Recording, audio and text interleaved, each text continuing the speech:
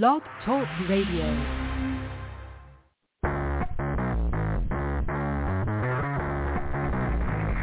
Hello and welcome to Action Radio. This is Greg Penglis coming to you from the historic district of downtown Milton on the banks of the beautiful Blackwater River. And now let's get into Action Radio. You know, I'm going to have to stop singing so close to when the show opens. You almost caught my voice, my golden voice, on the radio here. But yeah, it's, oh my goodness, what an incredible week this has been. Yesterday, Scott Schara talking about his daughter, Grace Schara, who was killed by Pfizer Pharmaceuticals and their hospital up in Minnesota. Appleton, Wisconsin, I'm sorry. Anyway, and his story, completely different story, because he was in a completely different hospital. So it starts with COVID, and there's two ways you can go. Government medicine, using government protocols, what I call the Remdesivir ventilator death march, and a bunch of other narcotic. What else did they give her? Grace had Down syndrome too. If you look at the videos, I mean, Grace is an amazing person. So Grace Schara, and Scott, as he calls it, Grace is dead. So everybody loved Grace, except the hospital apparently. And so it's a really tragic story, but in other ways, it's an inspiring story of the resilience of these people and the fact that they come back and tell the story. And this was yesterday. So just yesterday. And I do take these shows very personally, especially when I hear stories like this, because I have my own stories of friends I've lost to, basically government policy. And so and it's interesting that Scott, when he had his COVID episode, that he went to a very different hospital, had a completely different response. They actually helped him with nutrition and with, recommendations, and they talked to him and treated him like a person. And he came out like the next day or whatever. His daughter was taken in, given the government medicine, government protocols, and she died. And so we really have two systems of medicine in this country, private medicine and government medicine. And I'll tell you which one I want. I want the private medicine. Where I can talk to a doctor and we're actually responsive. Now, it didn't used to be that way. And, again, everybody who listens to the show knows that, I had open heart surgery about 6 years ago.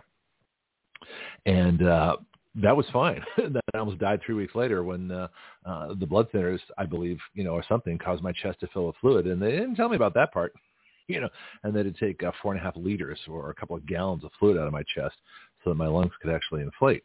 And so very interesting story. So the heart surgery went well, but the after effects, the drugs, nearly killed me. So I have a healthy respect for surgeons and surgery when appropriate, and I made sure it was appropriate in my case, and apparently it was. But on the other hand, I have no sympathy whatsoever for or understanding or compassion or anything with ill will towards the pharmaceuticals, because for the most part, I think they do far more harm than good. And as we know, the third leading cause of death in this country, after heart disease and cancer is, misdiagnosis, malpractice, basically the medical industry. And so now it's even worse with government socialized COVID medicine, where the money is tied into it, where the protocols are tied in, where you're worth more dead than alive to the hospitals. And so they kill you. I mean, not every case. I mean, I'm not making a generalization of the entire, medical industry here, but like I say, there are two ways to go, it looks like. In Grace's case, she's killed by all these sedatives, massive doses, illegal doses, contraindicated as they doses, just incredible amounts of things that, and she still hung on as long as she could, but, nobody can survive a drug overdose when the hospital gives it to you. Eventually, they're going to win, and they did. They killed her. And so this is just a fascinating story. Just before that, we had Ashley Babbitt's mom, and Ashley Babbitt was murdered by Michael J. Byrd, January 6th. You look at you think, why, you look at when you watch this happen, there was no reason, there was no justification, there was nothing. You could even make a pretense of I thought I was in danger, or she was, going to breach the Capitol and attack the members of Congress. Of course, they weren't there. He just shot her. No call out, no nothing, no freeze, no, stop what you're doing, no nothing, I'm the police. No, he just shot her. And so we've got a couple of tragedies, both death by government, one by policy and one by direct action. And so we're facing a very interesting situation in this country where what is turning out to be, for most people in the world, the most dangerous entity is their own government. And so it's turning into that here. So all those folks that thought it couldn't happen here, and all of you who are in denial, and all of you who said, oh, God, how'd the Germans let that happen in Germany? That's a Western European, white nation. Well, it did. Hitler rose to power, and they voted him in. Russia. How did that happen? For the czars, didn't they get freedom? No, they got communism. Did they vote it in? No, the communists just took over and people let them. And there weren't that many of them at first, but they're organized. Same thing in Nazis are organized.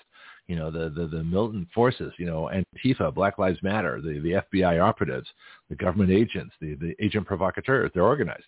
You're not. So the question is how you can get organized. I mean, that's what militias are for. The whole purpose of a militia is to be organized against the government that's already organized against you. My way of fighting back is legislative. I've got bills to disarm the government of all unconstitutionally armed officers, which is almost all of them. You look at the 3 crimes that the federal government is allowed to handle in the Constitution, treason, piracy, and counterfeiting. Well, counterfeiting, that's the Secret Service as Department of the Treasury, so they can be armed. And of course they protect the president too, so they can be armed. That's fine and dandy with me. That's constitutional. The other one is treason. Well, that would probably be the U.S. Marshals, or it could be the Secret Service too. I mean, there aren't that many genuine traitors, and of course, you don't have traitors except in wartime, by definition, giving aid and comfort to the enemy after a war has been declared. That's what makes a traitor. Now, we talk about people being traitors to our country in metaphorical sense, in the fact that what they're doing, is giving aid and comfort to enemies. They are enemies of our nation. They are, if the whole insurrection, the Brandon insurrection, our entire government is an enemy of our people.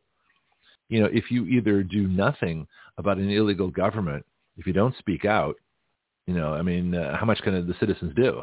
We're speaking out. It says, and unfortunately, we're in a position where we're relying on the good parts of government to remove the bad parts of government, and throw their asses in jail, and they're not doing it. And so the branded insurrection continues, and all these horrible things are happening. Business as usual came back. Another foreign war, billions of dollars wasted, endangering all of us with a third world war potential. A useless foreign policy, a terrible economy, racial-induced violence, by the government, no southern border, an entire army of illegals, marching in, and that's what they want. Great. Okay, everything's fine. The economy's great, even though it isn't. So they make all these announcements or pronouncements of how wonderful everything is, but it's a Hegelian dialectic. It's a Marxist dialectic. Everything's great. Don't worry about a thing, while they're basically trying to destroy the country. There's the dialectic. And Scott talked about that yesterday. So it's been a fascinating week. We had Josh Yoder and Dr. Kevin Stillwagon, 2 pilots, one of which, Kevin, is a doctor. He's a chiropractor. And we talked about all the problems with the FAA and the airlines, and the fact that the FAA did specifically mandate the jab, the COVID jab, the non-approved COVID jab, the experimental messenger RNA drug therapy snake oil jab. They didn't specifically mandate it, but the airlines mandated it anyway for no reason. They didn't have to do it. In fact, it would have been nice if just one airline, just one, had said, no, this is wrong. This is crazy. We're not going to make it our pilots with an experimental drug gene therapy for people that fly thousands of feet up at 600 miles an hour, with, airplane loads of passengers flying over the entire nation. No, we're not going to do that. That's stupid. That's dumb. But nobody did because of the collective. Like the Borg, resistance is futile. Well, nobody resisted. Apparently 20% of the airline pilots did resist. We learned that this week too. So 20% of the airline pilots said, no, I'm not going to take the jab. And the airlines couldn't function without 20% of their pilots. And so they said, okay, well, we don't need the mandate. So proving that it doesn't take everybody to stand up against tyranny. It just takes enough of a percentage to ruin, to stop the money flowing. So that's what you have to do. If enough taxpayers got together and said, you know what, we got a problem here. We're going to go to Congress and we need to do something. Or actually, not the individuals. It's too easy for the federal government to arrest individuals. But if the state said, yeah, we're going to have income taxes paid to us first, and then we'll pay you, the federal government. Wouldn't that be interesting? If the state did that, I'd be in favor of that. Florida wants to collect taxes for the feds, and then Florida can withhold them and say, oh, nope, you're not doing your job. You've got unconstitutional mandates, unfunded mandates. We're going to keep the money that we would have sent to you, so screw you. Of course, Florida doesn't have an income tax, but if we paid our, I kind of like this idea. Let me explore this a little further. This is like a Bianchi question. Should federal income taxes be paid to the state first for possible withholdings? So federal income taxes be paid to our state first. State first. And we can do this legislatively. state first. We can do it by, I wonder if it'd be state law or congressional law. State first for possible withholding. Ooh, I like this idea for possible. This is how things happen here. We just talk. With possible withholding. So, all right, well, let's take a look. So the Constitution says, because of this, well, we don't know if it was actually ratified. There's a lot of contention on whether the 16th Amendment that gave the feds the power to have a direct income tax as opposed to an apportion tax through the states was actually constitutional. I tend to think not, because I can't imagine the states ever giving up that power. That doesn't make any sense. So let's take a look at the 16th Amendment, which says the judicial, unless it's the wrong one, the electors shall meet. Where's the one that gives the income tax? That's, it's 12. Okay, I'm not doing well with my Roman numerals. All right, that's the 14th. Oh, here's the 16th. But Congress shall have the power to lay and collect taxes on incomes from whatever source derived without apportionment among the several states and without regard to any census or enumeration.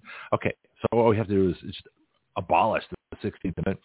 Congress will not have the power to lay and collect taxes on incomes, not have the power to go after any source derived. Well, they will have to use apportionment among the several states, and they'll have to do that by census. So in other words, the states by apportionment, I have to look that up. That'd be an interesting thing. So let's put apportioned taxes. I'll put this for like Monday, apportioned taxes. So what I'll do is I'll look up exactly how the old system worked. And apportionment means that people pay by population. So in other words, the states would be taxed based on their population, which makes sense. So if they have so much tax per person as opposed to per income, so that would get rid of the graduated income tax. So if the states are paying per person, no, this is interesting. Okay, so it doesn't matter how much you make. So the richest person would pay, the state would pay based on the total wealth. Or I'm not sure how they do it. I got to look into this. I'm kind of curious now. This would be something interesting. I can ask Derek about that. See what Derek knows about apportioned taxes. He knows a bunch of stuff. Or he'll say, Greg, I haven't looked that up yet. Why don't you tell me a week ahead of time? Which I did throw questions at him out of nowhere. All right, let me take something that I found interesting. I would give you that nobody else does, because that's what makes my life interesting. There was a series of articles starting at the coalition, CO2 coalition. This is Gregory Wrightstone, friend of mine. He's too busy now. He's really busy now. It's hard to get him on the show. But when we could, we got him on. It was kind of cool. So the CO2 coalition is at what is it? CO2coalition, I guess, .com or .org, probably .org, if I remember. But they've started this series, this historical series on climate and human history. And so I thought it would be interesting to talk about this, because the basic thesis is that the warmer the climate, the greater advancements in humanity and arts and sciences, and the more food production. So warming is good. Okay, warming is good for the planet. So these folks that are trying to cool us down, they're basically saying we want you stupid and starving. That's what they're saying. All right, so here's Climate and Human History, CO2 Coalition, the first one, part one, which says there exists a fascinating relationship between the rise and fall of temperature and the rise and fall of great civilizations and empires.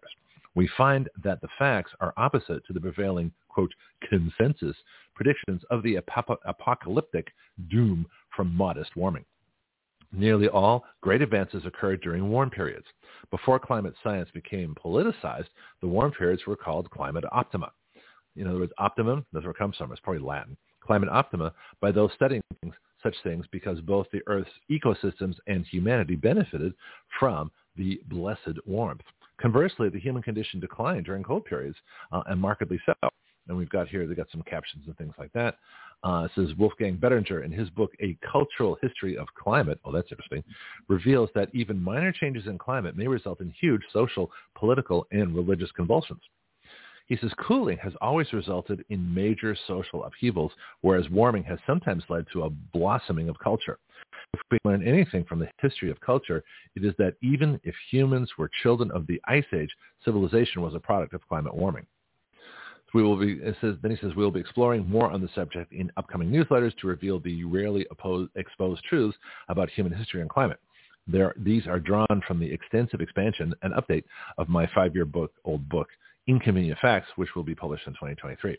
Okay, so that's Gregory Wrightstone. His Inconvenient Facts is the counter to Al Gore's Inconvenient Truth, which is anything but truth, which is why we call it that. All right, so the second part, and I've got 3 parts here, and I've sort of been waiting to get a couple more parts so I could give you something to report here. But I'll be doing more of these. as we go. Climate and Human History, Part 2. We told you about the fascinating relationship between temperature and humanity in the December newsletter. Okay, this one is. I'm not sure when this one is. It doesn't say. Probably says at the bottom somewhere. I'll worry about it later. He says our first installment starts with the very early arrival of the hunter-gatherers that crossed into North America by way of an Aleutian land bridge made possible by the extreme lowering of the sea level about 15,000 years ago. Yeah, it's because everything was ice. It's still an ice age, okay? It says they then moved south to populate the Americas and complete the great diaspora of humanity across the planet. All right, now, so of course, if you talk to Chief Dan Skyhorse, it's a little different. I mean, we've got evidence of folks coming up from Mexico and South America that have been in North America for 60,000 years. So it's a little bit off our timeline here. So take that into account, too. There's more than one source of information. And so I present them to you. You figure it out. He then says the small-scale nomadic life of the hunter-gatherers made adaptation to significant climate-induced events like droughts, floods, or changing temperatures difficult but not catastrophic. They could quickly move or make dietary changes. The major transformation for humanity occurred during the transition away from hunting and foraging to reliance on agriculture and the rise of communal living in villages and cities. Of course, then the Industrial Revolution came and really messed things up, right? Except for the fact that we put carbon dioxide back into the air so the plants could breathe and give us more food. But that's another story. He says this change from a nomadic lifestyle to one relying on settled life in cities and on agriculture periodically led to horrific consequences when the climate cooled. Look for the next installment on the rise and fall of the earliest great civilizations during the Bronze Age. That would be the Minoan Warm Period and the ensuing horrors of the Greek Dark Ages cooling. Well, this is very interesting. I never thought the Greeks as having a Dark Ages. But again, I learn new stuff every day. Then we've got here a little note, high praise for the CO2 Coalition, recalling his role as chairman of the Pennsylvania House Environmental Resources and Energy Committee. Recently retired Pennsylvania State Representative Darrell Metcalf says this about us being the CO2 Coalition. CO2 Coalition was crucial in our fight against those who attempted to hamper the development of Pennsylvania's beautiful coal and natural gas deposits, what I call organic fuels, in the name of a fallacious climate change agenda. Gregory Wrightstone and his team provided scientific analysis and testimony and reports that backed our efforts to advance rational energy policies. Oh, I'm going to adopt that term too. I like that. Rational energy policies beneficial for the Keystone State and the entire country. When scientifically sound information was needed, the CO2 Coalition had it. And it's true. I like these guys, right? Another one here. That's why the CO2 Coalition doesn't have to change our mission or our program in order to succeed. We simply need to do more of what we do best. In other words, tell the truth. So the quote of the week from John Kerry. So how do we get there? The lessons I've learned in the last years, and I've learned it as secretary and learned it since reinforced in spades, is money, money, money, money, money, money, money. So how do we get there? Thank you, John Kerry. Yeah, in other words, everything they do is based on taking your money. I mean, the whole climate change is basically socialist fundraising. You know, it's an elimination of freedom and the taking and the transfer of your money to other peoples of the world. Okay, well, I don't want Americans to lose money for a bogus theory and transfer it all around the world. We work for it. It's ours. You know, the rest of the world can make their own money. And they can do it through freedom. Freedom makes money. It's just that simple. You know, communism, look at the more the Brandon insurrection controls this nation illegally, the worse the economy gets. Well, that's not an accident. Okay? Freedom makes prosperity, and tyranny, you know, screws everything up. Part 3, Climate and Human History, Part 3, the Minoan Warm Period. This is the last of my installments. I'll come back when I have, 3 more of these, probably 3 months from now. They may take a while to crank these out. This is where being told that continued warming will lead to catastrophic events. Human history tells quite a different story. In the previous much warmer periods, humanity flourished. The rise of the first great civilizations occurred during a period known as the Bronze Age. Great empires arose and life flourished around the Mediterranean. That would be Mycenaean. In Egypt, the Old Kingdom. China, the Xia dynasty. Mesopotamia, the Hittite, Syrian, and Babylonian, and the Indus Valley of India, the Harappan. In this period, humanity saw early advancements such as inventions of the wheel, writing, bronze smelting, and winemaking. Well, those sounds like the important things to me. The Minoan era temperatures are mainly known from ice cores and other proxies. Okay, you guys know what an ice core is? That's where they drill down, 50,000 feet into a glacier. And they pull out stuff from thousands and thousands of years ago. So ice is like a historic record. So climate geologists like Gregory Wrightstone, they study ice. I mean, they study rocks and things too, but they study ice because ice locks in water. And ice locks in, and you can tell temperatures and all kinds of things from the stuff that's in there, in the water and in the ice. It's a fascinating subject, I think. All right. So it says Minoan-era temperatures are mainly known from ice cores and other proxies. We know that the crop millet, birdseed, was grown in southern Scandinavia and the Tibetan Plateau, areas far from the tropical and subtropical regions that are home to the grain now.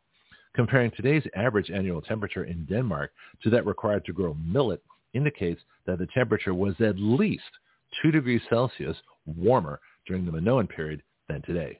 Should I read that again? Yeah. Comparing today's average annual temperature in Denmark to that required to grow millet indicates that the temperature was at least 2 degrees Celsius warmer. That's 3.6 degrees Fahrenheit. It's almost 4 degrees Fahrenheit warmer during the Minoan period than today. And these people panic when something goes up a partial degree. And the global warming paranoids go nuts. Oh, no, the world's warming up. Well, it was almost 4 degrees warmer during the Bronze Age. And the Bronze Age gave rise, what did they say gave rise to? The wheel, writing, bronze smelting, and winemaking? So warming temperatures are good. Hopefully it warms up more. That's why I moved to Florida. California's getting too cold. Think about that one. Then it says, despite temperatures much higher than the most likely rise predicted for the 21st century by the IPCC, I'm not sure who they are, there was no tipping point or cascade of climate catastrophes. Rather, Earth and humanity thrived. And then they have a fun factoid. A famous Old Testament scripture says, iron sharpens iron. Proverbs chapter 27, verse 7. It was likely written around 1000 BC. Oh, Wendy would love this. This is Wendy, our Oh My God reporter, right? It says, interestingly, the process of smelting iron did not become widely known until some centuries later. So if iron sharpened iron, and they didn't have iron at the time, how did they know? Okay, I'm just asking the question. They asked the same question. How could the authors reference iron, authors of the Bible, that is, how could the authors reference iron when the process to create it hadn't been known? The answer is that the iron being used during the Bronze Age was retrieved from meteorites that had accumulated on the surface of the deserts in the area. Well, isn't that interesting? Because they didn't have mining. They couldn't go underground and dig. They didn't dig stuff up in those days. The Bronze is old. This is a couple thousand years ago, right? So whatever the Bronze Age was, at least they had wine. They had wine writing and some other stuff. So they had the wheel, writing, bronze smelting, and winemaking. I guess they had fire. They must have had fire if they had smelting. So they should have put fire in there too. So, of course, that probably goes back a lot further. Anyway, the point is that talking about iron sharpening iron, was iron an expression? And when was the Iron Age? I guess that came later. I think iron came after the Bronze Age. Now, iron's required to make steel, right? You guys know your basic, remember your high school physics and chemistry? What makes steel? Steel's 90 some odd % iron plus tin, nickel, and whatever else they put in to make steel. It's a formula. And steel. Did you guys watch Conan the Barbarian, The Quest for Steel? Oh, come on. You must have done that. Anyway, so that's what's happening there. So let me put that one aside. And we got about 7 minutes until Derek gets here. And let's talk about something that is very upsetting to me. It's not damaging. It just makes me mad because it's stupid. And the stupidity, we unfortunately, we have a lack of gun reporting on Fridays these days. Shirley's been busy, and Jim had to leave the show. So I need to find more gun folks. So if you're a gun reporter and you want to come to Action Radio, give me a shout here. Get on my Facebook page, message, put a notice of join the Action Radio gun group, audition. Let's get you on the show. But we've got a huge problem in that there's a big misunderstanding, and I think it's purposeful. So Florida's all hyped up, and even Florida carry, which I think should know better, it's all hyped up over this bill they're calling constitutional carry in Florida. Well, it's not constitutional carry at all because it doesn't include open carry. You cannot have constitutional carry unless you have open carry. Why? Because the Constitution says the right to own and carry, the right of the people to keep and bear arms, in other words, own and carry, cannot be infringed. Well, if you can't let people carry openly, you're infringing. I mean, this isn't rocket science. This is very straightforward. And oh no, it's constitutional because there's no permit.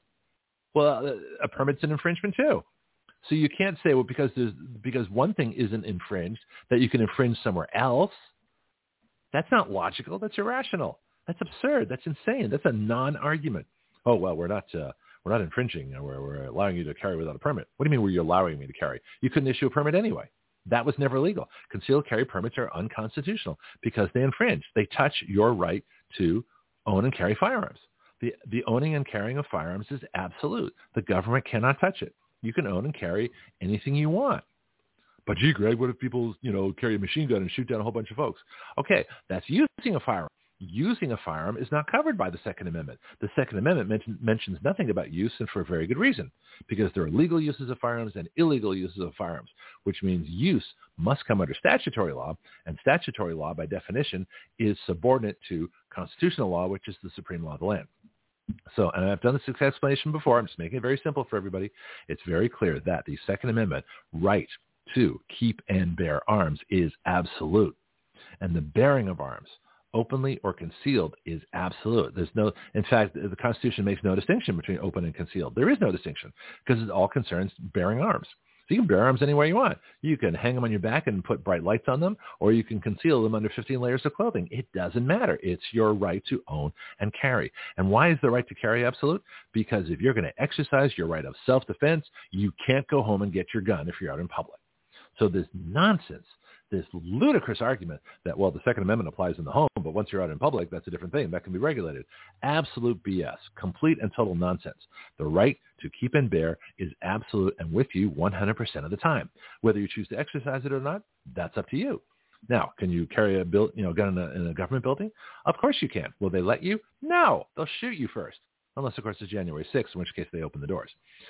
But the point is that was obvious sarcasm. But the point is that they're screwing around with your rights. They're messing things up completely. And constitutional carry is completely different. It's not constitutional. Let me start again. It's not constitutional unless you have the ability to carry openly. And so, again, the reason it's absolute is because if you're going to exercise it, you have to be able to exercise it right away. Now, it's different with freedom of speech. I mean, you can exercise that just by speaking. So that is instantly available to you. Most rights are instantly available to you. Due process may not be instantly available if you don't have a lawyer. Okay, if you can't defend yourself, if you can't face your accuser. So that's why they spell out those things so specifically. So if you don't have a lawyer, you don't have due process. Okay, well, at least if you don't want one, that's your choice. But if you want a lawyer and you don't have one, you don't have due process. That's why those due process rights are so spelled out. That's why it's so critical for the rights of the accused to protect the innocent. Same thing here with the Second Amendment. The Second Amendment being absolute means you have to be able to use it instantaneously. And the only way it can be used instantaneously if you can carry firearms 100% of the time, if you choose. Let's see what the gun writer says. So Lee Williams, the gun writer, says, breaking, constitutional carry bill introduced in Florida. That's not true. A bill that gets rid of unconstitutional permits and licenses was introduced in Florida. Constitutional carry was not. Let's see what Lee Williams says. This is from January 30th, so a few days ago. He says, Florida House Speaker Paul Renner, a Republican of Palm Court, Republican in name only, in other words, a transgender Democrat, along with sponsors from the House and Senate, introduced HB, that would be House Bill, HB 543, Monday morning, a constitutional bill. Again, that's a lie. It's not. It's a permitless bill. It says that Renner said gets rid of the need for a government permission slip. Well, the Second Amendment did that 200 years ago. There is no need for a government permission slip. In fact, there's no possibility of a legal government permission slip for any right. That's the whole definition of rights. Rights means the government can't touch them, which means they can't give permission. It's like, can illegal aliens pay tax? No, they can't pay tax. They're not citizens. They have no stake in this country. They can't even be here. How can you pay taxes in a place you're not allowed to be in? Well, the answer is you can't. Very simple. Same thing here. The government, by definition, cannot even consider giving you permission to carry a firearm when the supreme law to anything the government would do says that the absolute right to keep and bear arms can't be touched. Pretty simple, huh? See, the thing is about this, it is so simple. They try and make it complicated with these ridiculous explanations, but once you get through the BS, I wish I had used the real word, but I'm trying to be civil, all this stuff becomes so obvious why they're lying. Then he says the lawmakers were accompanied by Hernando County Sheriff Al Niehaus, Nienhuis. How do you spell it? What's your name, Al? Al, Nienhuis, president of the Florida Sheriff's Association and other Florida sheriffs. This is the bill, which has also been described as unlicensed concealed carry. Well, that's kind of interesting. It should be just concealed carry, but they don't do it that way. They're saying something else entirely. I think I got Derek early. Oh, you know what? That is time for Derek. I've been rambling on too long. Let me ask his opinion of this. Let me bring him on, and then I'll quickly play his theme. Hey, you surprised me, or I got surprised by the clock. Good morning, Derek. Yeah, hey, morning. So have you heard anything about this before I play your theme when we start money? I'll be quick because we have a guest at 8 o'clock. Have you heard about this bogus, constitutional carry bill that's not, because it doesn't include open carry, that's being introduced in Florida? No, not really. Okay. Well, if I asked you what constitutional carry was, would you think it includes open carry or not? I'm not sure, to be quite honest. Okay, that's fine. And that's the reason I was talking about this morning. Okay, let's get to your theme and let's talk money. Money. What is it? How does it work? How do you get it to work for you? So many choices. Stocks, bonds, mutual funds, commodities, and then there are the markets. Oil, gold, manufacturing, trade, energy, even government.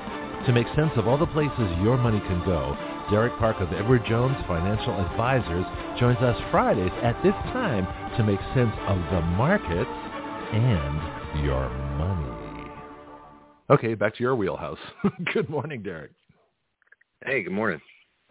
So let's just get exactly. Let's just say unusual. Let's start with the report before we even get onto anything else. At least we'll get it in early. Yeah, that's fine. I got to be a little brief today because I got an early appointment I got to get to. So okay, that's fine. I'll take whatever time you got. Yeah. Okay. Well, I should be pretty close to 8 o'clock. It's just I got to make sure I get on the road because I got a little bit of a drive. Okay. No, I got a guest at 8 o'clock, so that's perfect. So we're fine. Yeah. And yeah. So I will not be on next week. Okay. My wife's birthday, and we're taking a little mini staycation. Happy birthday to her. Happy birthday to her. Happy birthday, dear. Do you want to give her first name or not? Don't have to. Yeah. Happy birthday to her. There we go. She remains concealed. Okay, there we go. So yeah, you guys have fun. That's all right. No worries. Yeah. We're having a little small trip, so looking forward to it. But I'll follow up with you the week after. Okay. All right. Well, I'll get started on the report here. Good morning, everybody. This is Derek bringing you the daily financial market report. Equity markets were higher on Thursday, led by technology-heavy NASDAQ, which is up over 3%. This comes as earnings report from Meta, Facebook, surprised on the upside, and the Federal Reserve and European Central Bank both raised rates this week.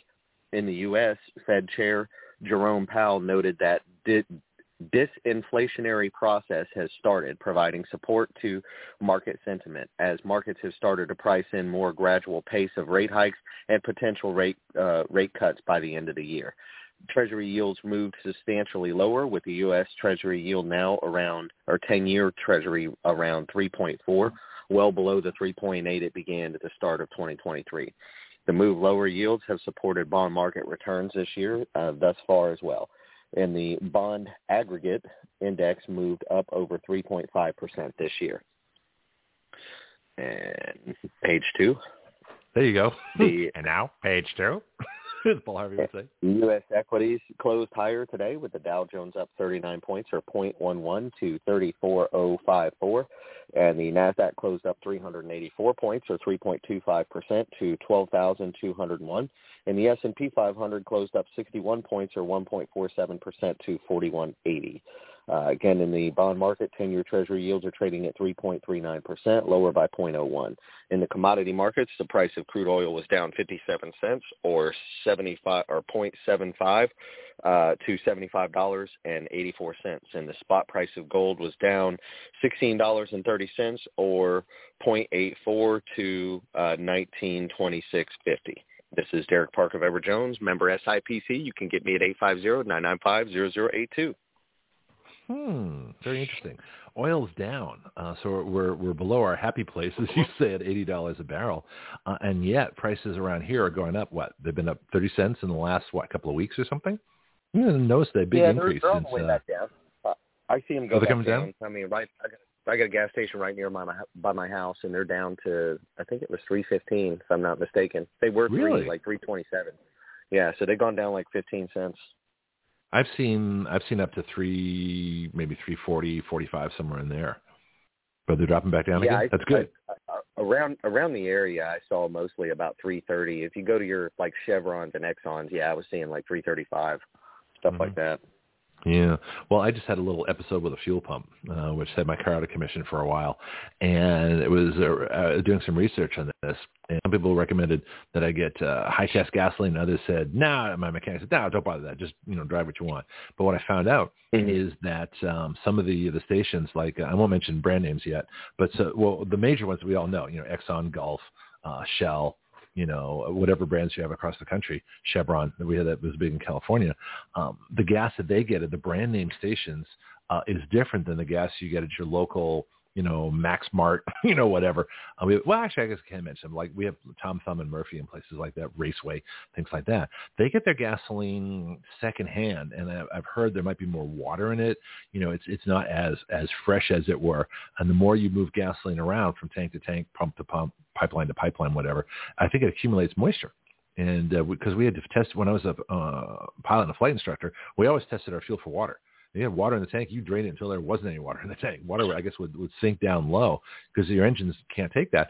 But there's more, I guess the allowances are different for the wholesale or the retails beyond the brand because they have to get their gas from the refineries. But I think they get it later. So do you know the difference in gasoline? And is that a market thing? Does anybody make a distinction there?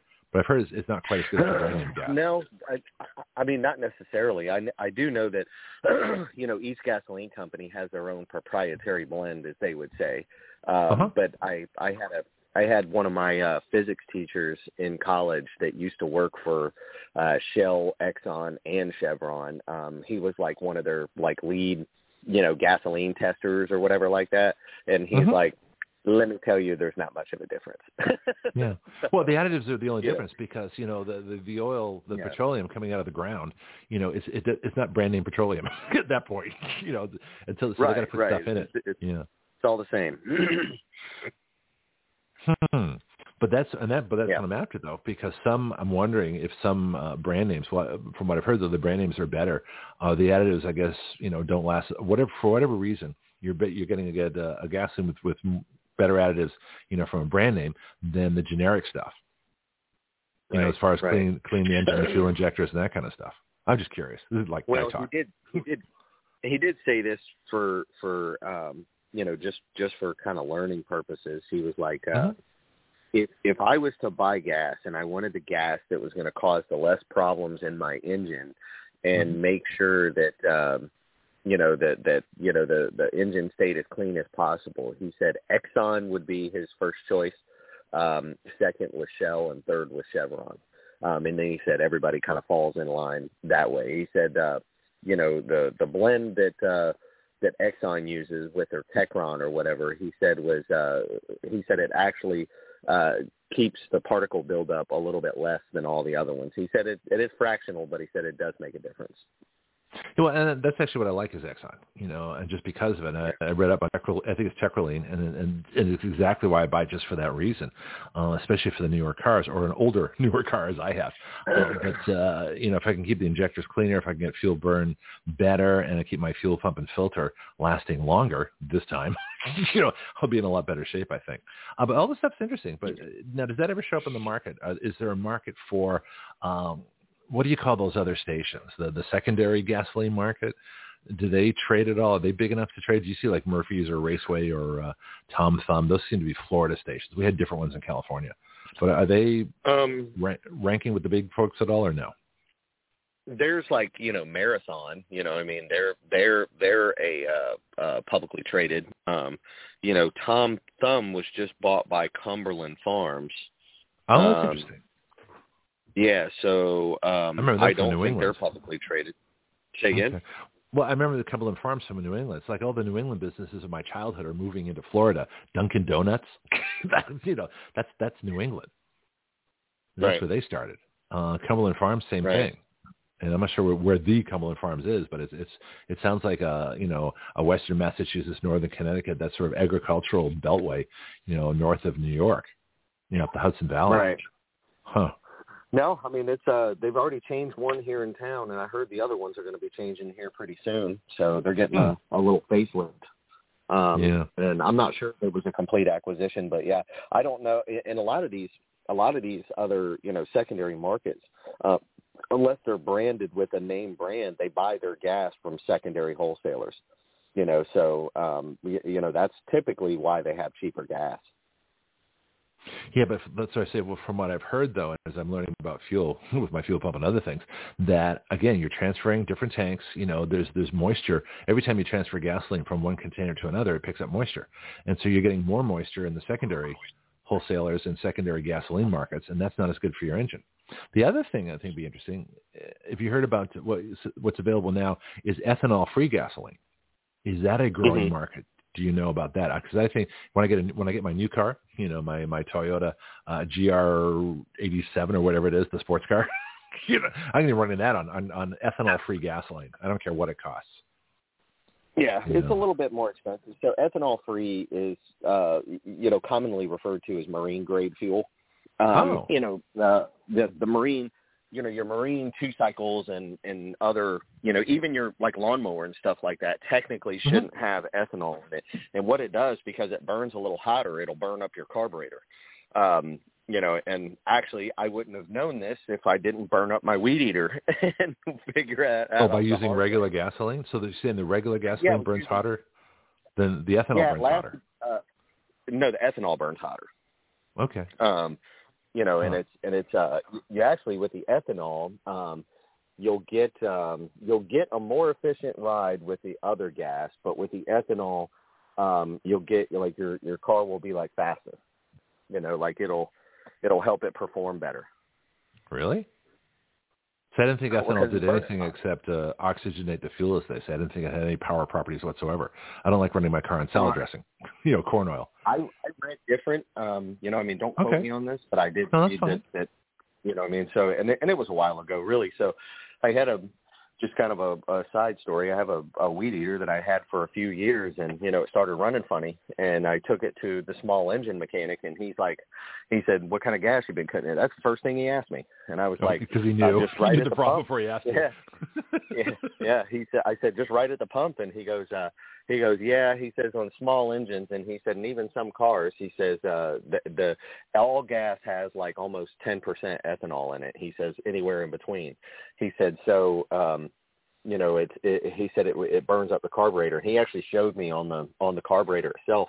He took it off, and he says, I can charge you $150 to do this. He says, which is basically the cost of the weed eater. He says, or you can order this carburetor and bolt it on with a seal. And he's like, if you're pretty mechanic savvy, he says, for about $20.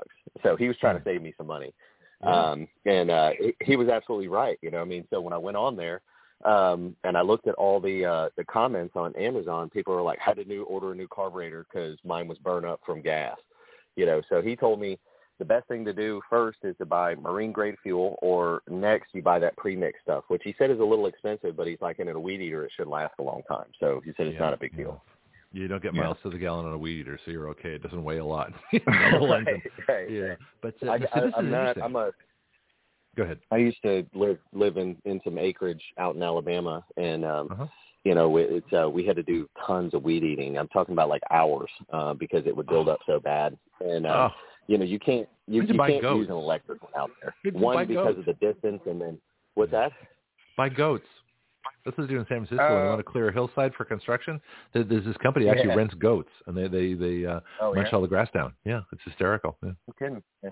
No, it would have been great, I guess, but no, they didn't. My family didn't do that. But I learned unless you got a small yard, don't buy electric. Well, this is fascinating. So is there a market now? Are there companies that specialize? Because I think what is it? Shell, I think, has, I forget what they're calling it, non-ethanol gasoline. And it is about 25 to 40 cents more per gallon. But, and here's what I found. I used to have an old Toyota, for those of you that know me personally, I had a 1987 Toyota Tercel wagon. Remember that car? I do. Yeah. That car got 420,000 miles on it. Okay, before it You finally were the died. only one in town, so you're easy to spot. Yeah, it was easy to spot. Well, when I get my Firebird, it'll probably be easy to spot too. But anyway, but the thing was, I started running that car on ethanol-free gasoline. Yeah, it was a little more expensive. My mileage greatly increased. The engine loved it because I don't know how much ethanol they had in if any, in 1987. So the engine was not designed for it. But especially for older cars, you know. Well, they come out, what is it, about 10 years ago, they came out with that, the cars that took flex fuel, and flex fuel was, like 15% ethanol and 85% regular gas. Right. And then, those cars, when they came out with them, they were like, okay, don't put regular gas in them or you screw them up. I don't think they do that anymore. I think they manufactured all engines to kind of take almost all fuel. Yeah, that's what I have. I have one of those flex fuel cars now, and so but then why did I lose a couple of fuel pumps? This is what I'm wondering. How flexible is it? But I'm just using the regular. Malibu. What's that? Because it's a Malibu. Oh, that's a Chevy. It's not a Malibu, but it's close. It's ugly though. I call it my old man car. But that's okay. Anyway, I'll be talking to you, about seeing if I can make my my new Firebird. I mean, I get Trans Am. I was looking at those last night too. So I had big plans for Action Radio. I'm going to have fun with this as well as doing good work for freedom. Yeah, I got there's another financial advisor in Jones that he has one of the old Pontiac Firebird WS6. One of the like top end lines that one has like 375 or 400,000 miles on it. He said he's going to run it until the engine blows. Yeah. Oh yeah. I mean, the older engines are good, but he won't get rid of the car. He said it was a collector's item, or that's like his favorite car. So he said he'll put another engine in it.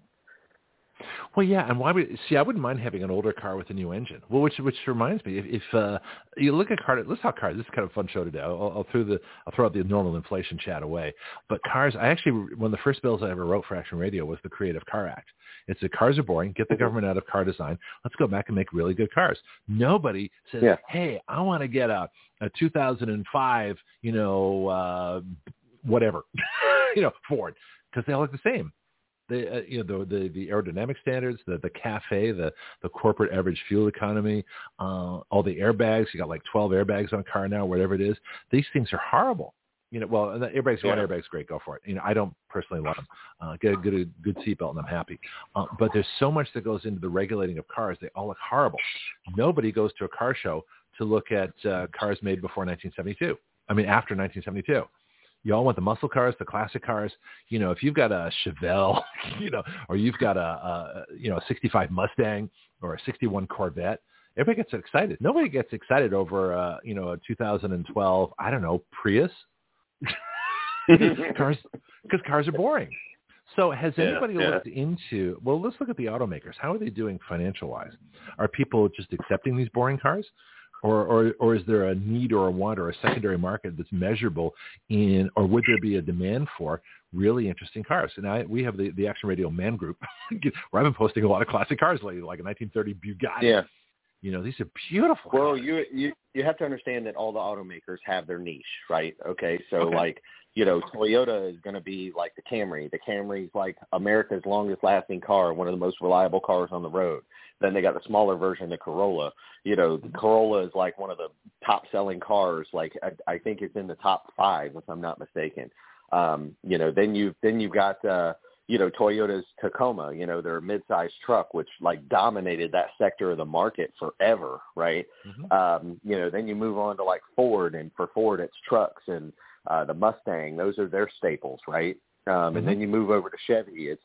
Chevy is their trucks, and then it's the Corvette, and then a couple other cars. I mean, each maker has their own, so they could, and that's really the restructuring that they did a long time ago. Everybody knew Pontiac, Buick, and Chevy and GMC. They're all the same maker, and they literally have different versions of all the same. But back in the day, they were making so many cars, they were realizing, look, we can kind of narrow this down. So they decided to, get rid of Buick, Saturn, Pontiac, even Toyota had their, Is Oldsmobile still a separate brand, or is that all gone too? Is it just GM? Oh, no, cars it's now? gone. Yeah. Oldsmobile's Okay. gone. You know what I mean? It was Right. gone with Buick and Oldsmobile. But, Toyota had their own little Scion. That was a branch of Toyota, and they even got rid of that. The car you want, that 86 or whatever it is, was basically a Scion FRS or SRS or something like that. Well, it's actually a Subaru. It's like the Subaru makes a similar car, very similar. It's like a Subaru engine, the Boxer engine. Subaru does as well. Yeah, it has a different motor in it though. The motors are not the same. So anywho. Yeah, I like the Toyota's better. Well, the Scion actually had all Toyota parts in it. You know what I mean? So anyway, all of them. I think right now financially, I think all the automakers are doing well, or their stock prices would be cratered. Nobody buy it. Ford has a huge moat of shares. GM does as well. Now GM also, and I've got clients that have this. GM when they failed back in 08 and 09. And had to get bailouts, their stock price, they canceled it. But what they did do was they issued warrants for each stock price that everybody owned. And what a warrant is, it says basically if the company ever hits financial stability that they were before, then they have to pay the people for their stock. So they'll come back in. So the company actually did that. They don't have to do that, but I'm going to tell you how many warrants ever pay out. Next to none. Right. They do it to kind of make people feel good, and then nothing ever happens with it. It becomes a nothing burger. Well, I like the GR86 or 87. I forgot which it is. Anyway, GR, I think it stands for Gazoo Racing. It's the Toyota's racing team. And what they've done is for us real drivers, people that like real cars, it's a 6-speed stick shift, front engine, rear wheel drive. It's like a real car. I hope it's big enough for me because I'm 6'1". We'll find out. I have a kind of awkwardly proportioned, but that's always been a problem with cars. But my favorite car of all time was a 1977 Toyota Celica because it looked like a Mustang. It looked exactly like a Mustang. From the front headlights to the tail lights, it was a Mustang. It was a 5-speed, and I whipped that thing all over San Francisco in the hills and the curvy roads and the beautiful roads along the shoreline and these winding trails and things. Oh, I love that car. I had so much fun with it. Although being a stick shift, there are certain hills in San Francisco that you simply could not take. There's just certain roads you did not go on because you were not survived. You'd be rolling backwards even with the brake on, and you could not get it into gear. So once you learn where those were, it was great. But is there remember when Thunderbird came out with their remade T-Bird? It looked sort of like the 59, but it didn't. You talking about the one with the porthole windows? Yeah, it didn't catch on though. Yeah. So one would think that if someone came out with an interesting car, like this Toyota is really hard to get right now because it's a sports car. It's fun. We don't really have driving cars anymore. We've got sedans, we've got SUVs, we've got trucks and things like that. And those are great for their niches, as you say. But where do drivers go? And is there a market for cars that are interesting or classic or muscle cars or different? It's narrowed down to, you've got your, your, I don't want to call them rice rockets, but rice rocket enthusiasts. You know what I mean? Like, you know what I mean? So you've got your Subaru. You know what I mean? The WRX.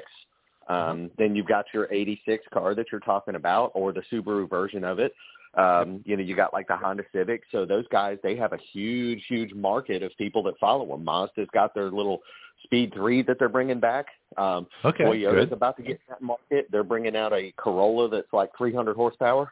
Oh, this is getting interesting. Yeah, so it is a niche market for people that like to drive, either little fast cars, and then you move up to the Mustang, which has always been a staple, the Camaro, right, the Corvette. You know what I mean? Those ones are the driver's cars. Those are, the American versions of them. You know what I mean? Then you got, your European versions, the BMWs, the M3s, the AMGs, you know what I mean? Like Porsche. Well, I mean, that gets more into your exotics, really. I mean, you've got Porsche does have the poor man's Porsche. And Mercedes too. Entry-level Porsche, which is like $70,000. I think it was that bad. Can you still get a 911? Huh? I mean, those. Well, I guess the 911s are too small. But that's well, the biggest problem. Those are 911 is pricey. Yeah, the one I'm talking about is a step down from that. It looks like it, but it's like a little bit smaller. It's a 2-door. I can't remember the brand of it, but you can get into them, stripped out basically, with no options for about $70,000, $75,000. And it's I think it's got like a 300 horsepower, 275, and the car weighs like 2,500 pounds. You know what I mean? So the thing will probably go to 0-60 in 4 seconds, I would say. See, I don't care about that. I don't have to go fast. I just have to look like I'm going fast. I'm one of these guys. Right. And I'm not a puritan. I'll take a 68, 69 Firebird and put in it a newer engine. I don't care about the engine. I want it to run well. I'd rather but I don't want to, computerize all kinds of electronic. A Toyota Corolla motor in it? Well, I could do that. But with the 36, I mean, it's got a good engine in it to begin with. My question is, how much of the electronics don't I need? So, in other words, it seems to me that after COVID, people are like, I want to get back to living. Is there more demand? Is there more consumer demand? And is this reflected in the market for people that want to have fun again? In other words, cars that are a little more exciting to drive, maybe travel, maybe houses a little more interesting, or is something, products that are maybe more luxury things. Are people buying more boats, for example? And I'm just curious. The post-COVID economy. I don't see that yet. I would be looking more for 2024, in my personal opinion. Okay. And I say that because that's going to be a presidential election year, and that being said, like the people will start pushing different things, like, first off, I mean, you can pretty much guarantee gas because where'd you go? That's what they're both going to, huh? What's that? You just cut out for a second. You can pretty much guarantee, and that's the last thing I heard. Oh, I said you can pretty much guarantee gas prices are going to go down in 2024, right? Because it's an election. Well, we don't have the Strategic Petroleum Reserve. What's Brandon going to use to bribe us with? I have no idea, but I'm sure they'll figure something out, man. But the automakers, I think, with this electric push, and they realize that they're a little bit ahead of the game. That might open some doors for some new things. But I do gotta hit the road, Greg. I hate to cut you off, man. That's fine, no problem at all. Listen, Bianchi just joined us here, so we'll catch you next week. And thank you very much. Appreciate the report. Okay. Actually, it won't be next week. It'll be the following. The week after. That's right. Okay, I'll catch you the week after. Okay. All right, Greg. Take care. Take care. Yeah, that was fun. That was a fun chat. We talked cars. This is the first time we've done that. We actually talked cars the whole time. I really enjoyed that. That was a good time. Bianchi, you just missed Eric, so he had to leave a couple minutes early, and then I have another guest. CJ is coming on. We're going to get to wellness, and then I got a WBY Classic with the herbal pharmacist. So we're going to switch over to wellness. In the meantime, it's been an interesting hour with my first half hour, and then Derek's. We talked cars the whole time. What's up, sir? Good morning. Well, on the gasoline,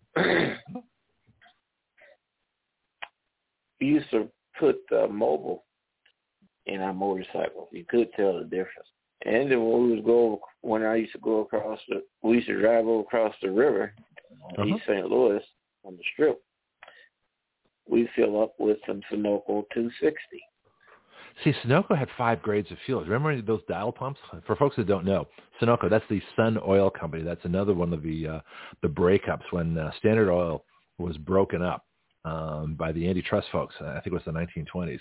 They became Chevron, Mobil, Exxon, Texaco, Gulf, and there's a couple of others in there. Sunoco is one of them, and I think is that all 7? Anyway, Sunoco was known for having these dial pumps, and you had about 4 or 5 different grades of fuel you could choose from. Of course, the higher the octane, in other words, the more resistance to what we call detonation, in other words, exploding fuel as opposed to burning evenly, the more expensive it was, which makes sense. It's better fuel. You got more mileage if you had the engine that could take it. So do you remember the grades that they had, the octane grades from the old Sunoco pumps? No, I don't remember the octane grades. That was a long time ago. But I know one thing. We used to put the 260 in there and that stuff. And I used to ride a BMW. It was just 2-cylinder horizontally opposed.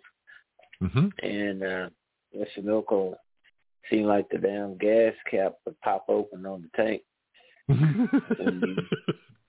Put that stuff I feel the need for speed. Yeah, so motorcycles. I rode one years and years ago. A friend of mine had a dirt bike, and I learned how to ride it, and I was in a field, and I learned how to ride fast when I ran over a bald-faced hornet nest. I learned how to ride very fast, very quickly. Fortunately, I outpaced the racing across this open field, with a whole bunch of hornets chasing me. That was an interesting time. But yeah, so I was a little more careful with but I never rode a motorcycle again, not because of that, just because I didn't have the opportunity. Motorcycles are fun though, but I've always worried about the other cars.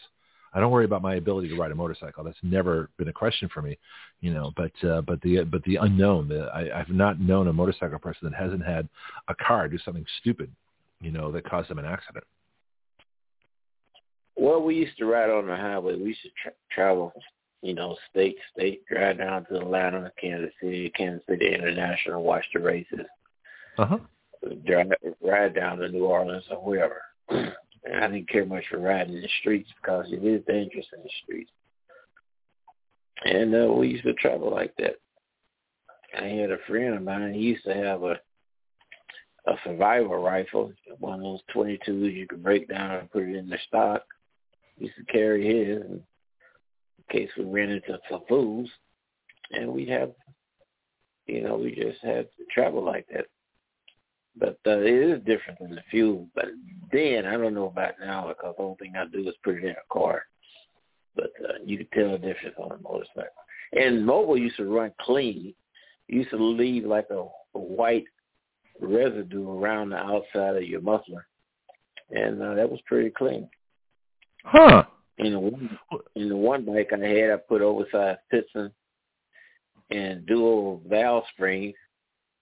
And you could run up to over 100 miles an hour in second gear. That must have been loud. I hear these bikes that are winding up in these incredible speeds, and it's like it seems like they're in the wrong gear. Why would you want to do that, though? We just wanted to. We were young men. We just wanted to experiment with things. Okay, as far as flying airplanes at 12. Yeah, I worry about. Well, I got my guest right now. CJ's on the line right now, but I worry about the young men today. Don't seem to have the same sense of adventure we did. Now they're probably they don't do the crazy things we did because they're doing other stuff. To them, crazy is social media. To me, flying airplanes was normal. And bike riding. Yeah, airplanes too. We used to do that also. Yeah. The thing that you want to do when you take off, like we flew out of Horseshoe Lake there off of Route 3 in Illinois.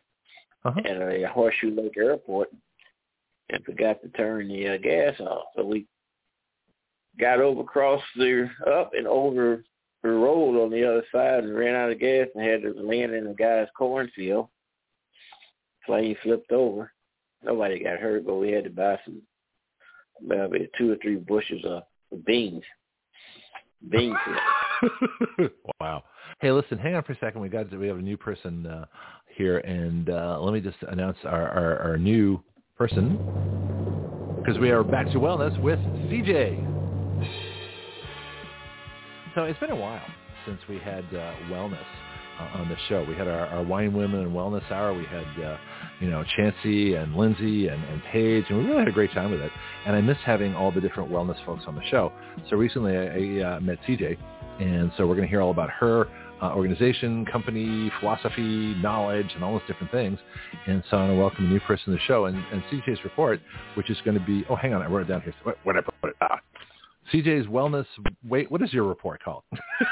Where is it? It's called, we're going to do CJ's Wellness Watch. Thank you. I know I put it on my schedule, but I can't find it right now. So CJ's Wellness Watch. So let me get to, I just want to do one thing right here. Where is it? Here we go. That's awesome. So welcome to the show. And again, I love having, you're welcome. I love having wellness stuff on the show. It's been a while since we've been able to talk about this. And actually I found, I wanted to play one of my WEBY classic interviews, all the ones that never got aired again after the first time. So we put them on podcast so people can listen. This guy, David Foreman, who's the herbal pharmacist. So you can, I'll put that on this too, so you can check the podcast later, or you can listen to it live. But this is a big concern to me, because especially ever since COVID, the doctors, the government doctors have been wrong. They're killing people. They killed 1 million people with government policy, and those of us that have been right there, like you were, and we didn't know about each other then, but we're all becoming friends now. But all of us crusaders said, no, this is wrong. This is a big hoax. This is ridiculous. It's a flu bug, get some nutrition, get some rest, get over it. And if you're really sick, but don't go to the hospital because they're going to put you on the remdesivir ventilator death march. So it's critical for us now to be well-versed, well-known, and to seek, I wouldn't even call it alternative medicine. I would just call it medicine, but call it appropriate medicine. But what is not appropriate is to go to a hospital that is committed to following the government protocol where they make money for killing you than they do for saving you, and that ethically they find that okay. That to me is psychopathic. With that happy note, CJ, tell us about you. Tell us your story. Wow. Well, you can kind of, prompt me and let me know what you want to know. But my company is called H2O Wellness. And everybody thinks H2O stands for water, and obviously water is a big part of wellness. I did. Exactly. But when I'll give you a quick backstory, and then, like I said, I'll let you ask me whatever questions you want to ask me. Quick backstory: when I created my wellness company, I wanted a company that reflected the character of who I am as a person. So the acronym actually H2O stands for helping to serve others. And then the company is actually helping to serve others worldwide. So it's H2O Wellness Network, and then it's just at gmail.com if anybody wanted to contact me. But I'm 53 years old, so I have been in the health, wellness, fitness arena probably since about the age of 18. And the direction in which I have headed obviously has evolved over the years. I used to be a personal trainer. I used to do bodybuilding competitions, and I got into the nutrition, and then I got into holistic stuff, and then I got my integrative nutrition degree. And so it's just become literally an integrative part of my life and my passion for quite some time now. And so that is what I do from my home, and I'm a homeschool mom. And so over the past, 4 years, obviously, like a lot of other wellness professionals out there who are, a lot more knowledgeable than I am. We have all collaborated together to work together to help people to find different solutions, whether it has to do with COVID or the things going on in the world right now, or if it's just people's eyes have been opened to any health challenges that they have had over the years, taking a more holistic approach to that. And I think it's really important for people to have a variety of resources and knowledge that can come together, kind of like as a team, right? Like with kids in school and public school, you used to have, I don't even know if they have it now, IEPs where you develop like a learning protocol, a team of people that help kids learn who have learning challenges. Well, you have a team of wellness professionals around you that can collaborate together to help you. So that's kind of become, basically what I do pretty much all the time now. And it's been a great blessing to be able to be a part of this evolving process, especially how we've been challenged with new things over the past 4 years. Yeah, a few new things, yeah. First of all, I know what you look like, and I would not have believed for a second that you're 53 years old. I was thinking like 38. And so whatever, you're absolutely gorgeous, and whatever you're doing is working. And that, I think, really goes to my initial question, is that if you take care of yourself, you look better, you feel better, you look better longer. That premature aging is a huge problem with our current diet and obesity and blood pressure and stress and, all the chemical things that people are putting in their system. We didn't even talk about COVID yet, but just at a base level. People are unintentionally suicidal almost with the regular diet, the regular stress, the regular problems, the regular everything else. Well, the thing is, you have so many, right? There's so many things that we're only responsible for us. Like, that's just a general statement in life. We can only control our choices and our behaviors. We can't control anybody else or anybody else, right? So that goes back to health, wellness, nutrition, whatever category you want to lump all that under. We're only responsible for the choices that we make, but there's a lot of stimulus and a lot of things and factors that are completely out of our control. So the more knowledge and resources we have to manage the things that we don't have any control over, the better off that we're going to be. And it's just about bringing knowledge and resources to people who don't have that, and then letting them choose what they want to apply or what they don't want to apply. It's interesting. There's a what I call the cult of the expert, in that people will take things that make no sense whatsoever simply because it's given by someone that they have determined or been told is the authority. In other words, with no evidence at all, people are willing to take what is called a vaccine that isn't. So we can get into COVID here for a little bit, for something that's not approved when they say it is, for something that has no proven track record, has no safety record, has no nothing, that alters your genes, that screws around with your system, that adds spike proteins and does everything else, and people are feeling guilty if they don't get it. How do people twist their minds around? We have a psychological medical problem, and the psychology of people have given up their brain. They've given up their rationality. They've given up the ability to use their own judgment.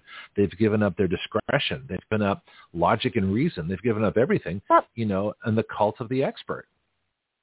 Well, let's go back. You said something that just triggered something in my head, and I was really praying about how this broadcast was going to go and really let the Lord lead me as far as what I was going to say. And you brought something up.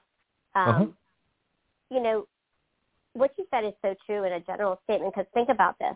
From the day that we are born, we are taught to be obedient. We are taught rules, right? Don't touch the outlet. No, you have to eat your dinner before you can have a treat. We're always told no. I mean, that's a whole other psychological topic that I could go in. I actually have a minor in psychology. When I was in school, I actually majored in psychology and all that stuff. Mm-hmm. Just the statement that you said, going back to the whole COVID thing, is we are taught authority from a young age. So for us to challenge what we think is authority, which is really not, is a struggle for some people, or even to question that by using our own God-given brain and thoughts, because we are trained from an infant on to be rule regulated. And so if every human being, is brought up like that, right? We all are, right? That's just become the norm. We're taught that. Why would, if we don't do anything different along that path, why would an adult who's been trained, even like in business, or if you have a job, if you have a boss, you're conditioned to go by the rules. And if somebody is not a rebel, I don't even like using the word rebel. It's just common sense. I'm a rebel. Somebody, I'm a rebel all my life. If that's a good word here. Yeah. Yeah. But if somebody is not, I don't even want to say the words I'm thinking about. But if somebody is not willing to question authority, they're going to do what they're told, because that's what we have been taught. And so coming up, for somebody to question authority is not the norm. Or we give in to authority, and then after the fact, we go back and say, wait a minute, should I have done that? Or should I have questioned that? Or maybe wasn't that the right decision? And I think that narrative of the statement I just said plays into everything that we have been through over these past 4 years. But again, if we, as an infant, we are carrying that on. We are conditioned to respond in a certain way without questioning it. Well, you get approval when you're obedient. Your whole psyche, your whole being. You're new to Action Radio, so let me tell you that I never know where the conversations are going to go.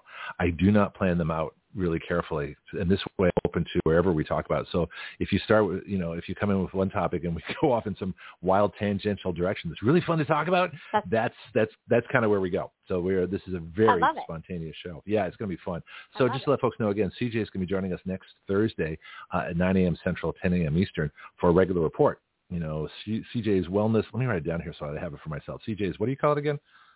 We'll mention it one more time. CJ's Wellness Watch. There we go. So I'm going to put it down on top of my page here so I have it. But I came up with a new term as you were talking, and that of health psychology. In other words, in order for you to be treated with nutrition and with different therapies and, whatever it is, chiropractic, it doesn't matter what it is, you have to have the psychology for it. You really have to be in a mental state to be able to accept it. Essential oils, any of those things, especially nutrition. We'll get into that in a little bit. But if you're so obedient that you've given up your own judgment and coming back to the same thing, then one of the first things you have to treat is people's attitude. Do you find that? Yeah, 110%. I mean, all this stuff incorporates so many things, and people have to be open to hearing new things.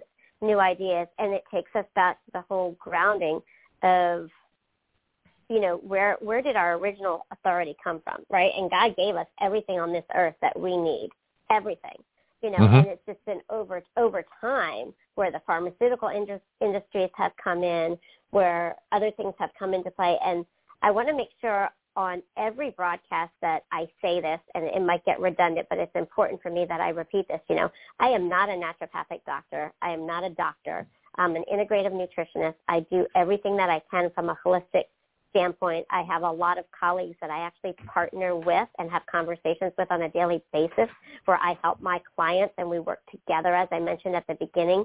But, you know, there is a time and a place for doctors, for nurses, for hospitals and pharmaceuticals. Absolutely. And I come from a background of medical professionals.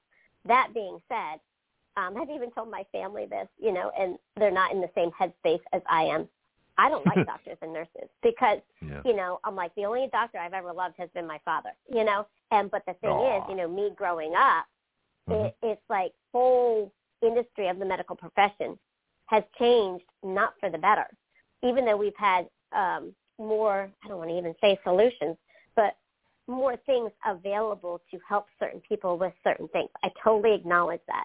But the bedside manner has gone to a wayside. The openness to different solutions has gone by the wayside. It hasn't become truly about helping the person and the patient. It has become all about the money. And I saw that firsthand because I used to work in my father's office throughout high school and college and kind of be his assistant. You know, he was a private practice. And, you know, we were very blessed growing up, and we were in such a position where, you know, my father would help people and give them services, even if they could not pay the bill. He was all about helping people. And you don't find the whole industry has just changed. And so that's why, you know, I'm sure I'm going to get backlash for this, but I have very little respect for the medical community right now.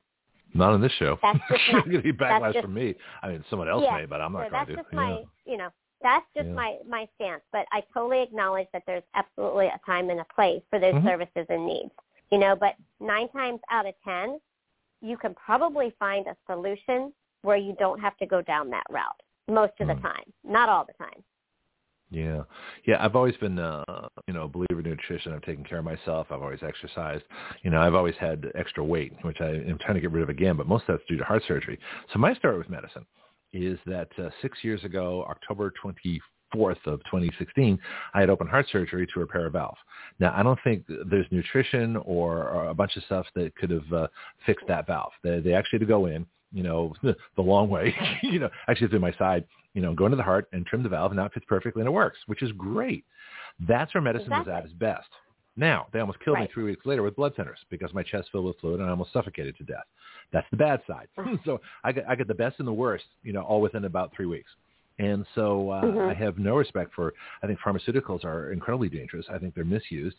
We know that doctors are the third leading cause of death after heart disease and cancer. And so if that, you know, and people are worried about gun control. I mean, give me a break. We need doctor control, especially these days, you know, when the open protocols are designed to kill people. I mean, remdesivir, give me a break. That causes kidney failure, chest filled with fluid. Then they give you a ventilator to push the fluid out the other end, you know, and people end up dying, and then they're surprised. But they get money, so it's okay to them. Right. CJ? Well, that's why I think, you know, switching this up a little bit, the pros and cons, you know, when you look at what the past 4 years has done, there's been, fortunately or unfortunately, some silver linings. I mean, think about all of the people that, I'm going to speak for you and for myself, that we have been able to meet and connect with, like you and I, and all the amazing people that have come together to offer different solutions and collaborate together. And, you know, prior to these 4 years, I never heard of any of these people. I never had you're my new access friend. to any of these people. we have great work to do, so we have a lot of things to accomplish. So I'm thrilled meeting you. Yeah, this is great. But knowledge is power. Knowledge is power. And that's in any arena, right? If you have the knowledge, it's always a choice. You can choose to apply it, you can choose to resource it, or you can choose to brush it under the rug. So, you know, all the different guests that you are having on and providing people with resources, to me, that's a blessing. That's like having so many options at your fingertips.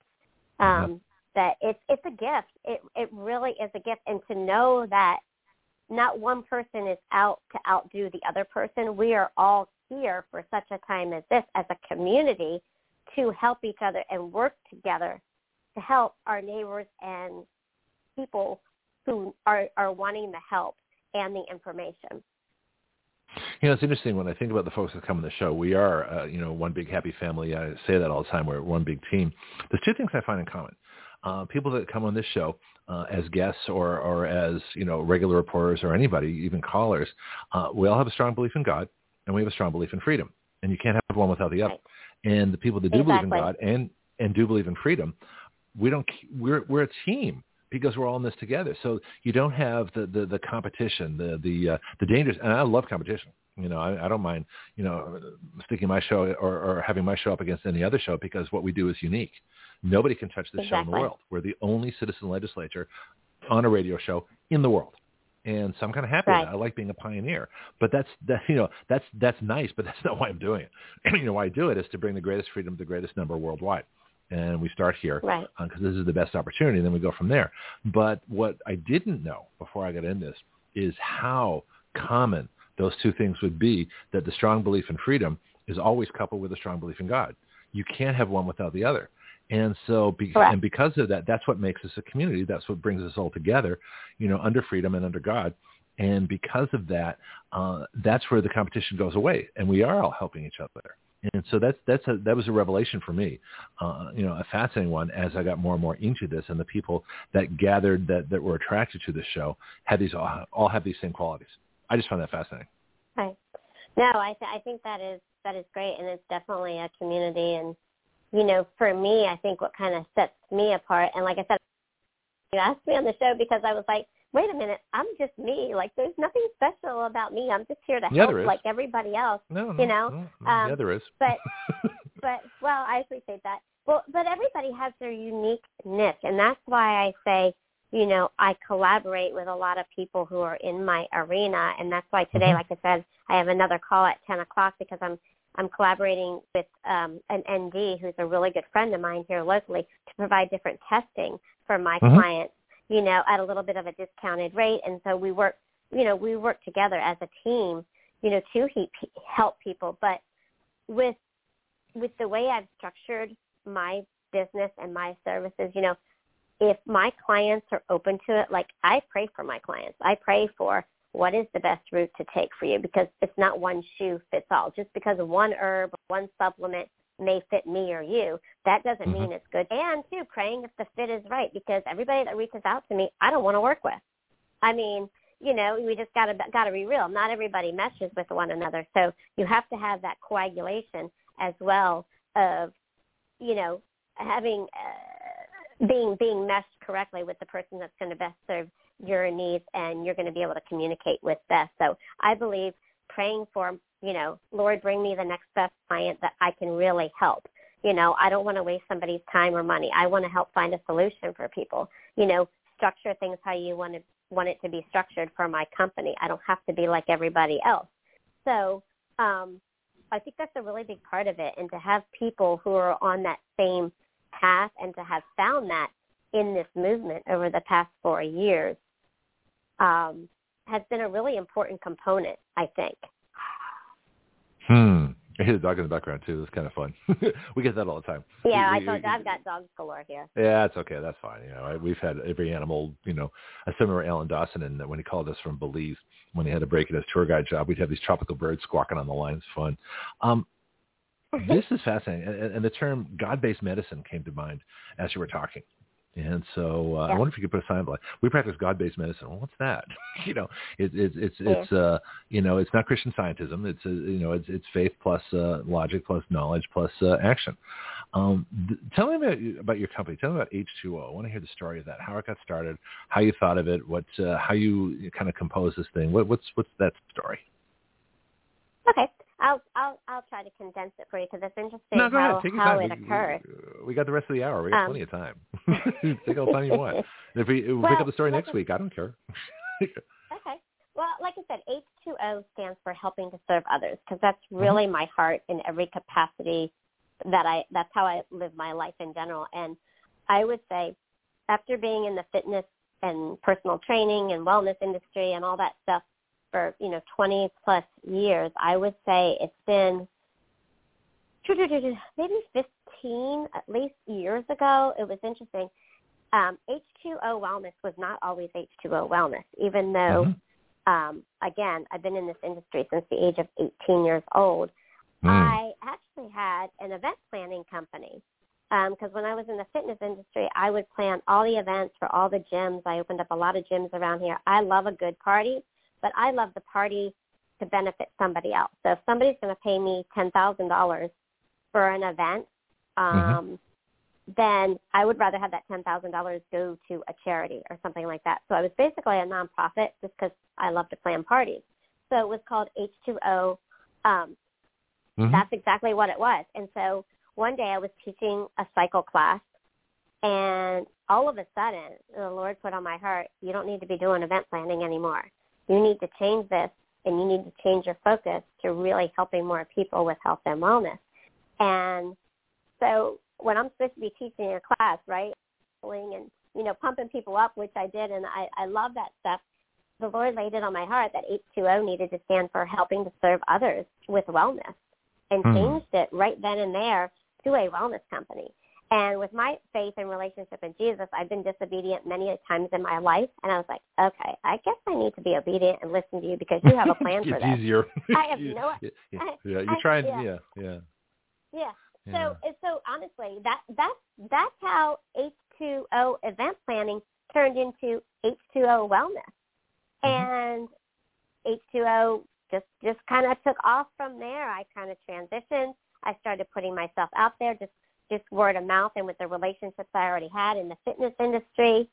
And I've been very blessed to. I've had formal training in nutrition, but I have a lot of companies that I affiliate marketing with that help people, and I have a lot of companies. I'm not talking about Amazon. I mean some doctors all around the world where I have my clients have access to whole food supplementation that doesn't have any fillers in, any of the crap in, and you can't find that stuff like typically on Amazon or a big box store or anything like that. So I've been very blessed to be trained by doctors around the world to where I have gone to conferences and I have done this and I have done that.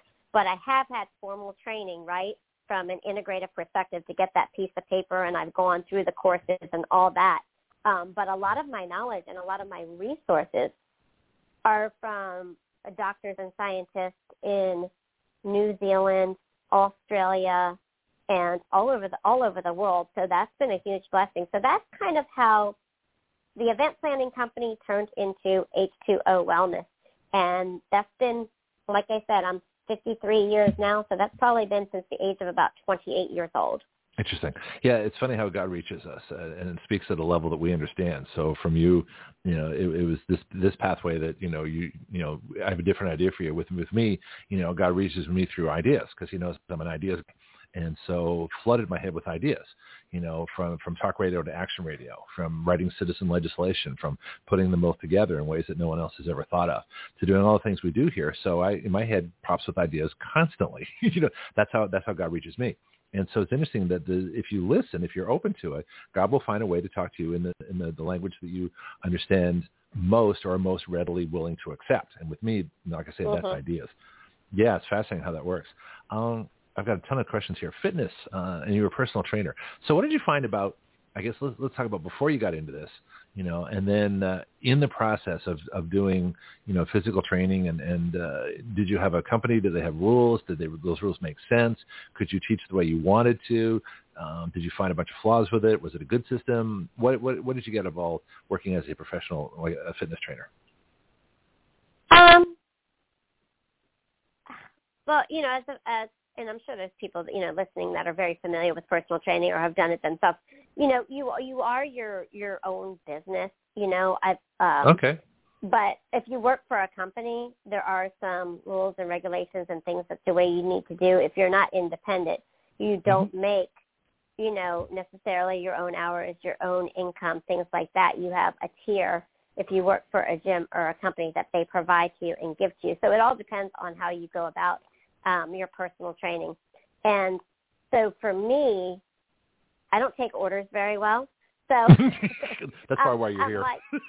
That's another common trait with that's another common thing with Action Radio people. None of us take orders very well. We just don't. It's just, Well, I'm a very driven, motivated idea person. I don't need somebody to motivate me or encourage me. I don't need somebody. People need structure and being told what to do and function that way, and there's nothing wrong with that.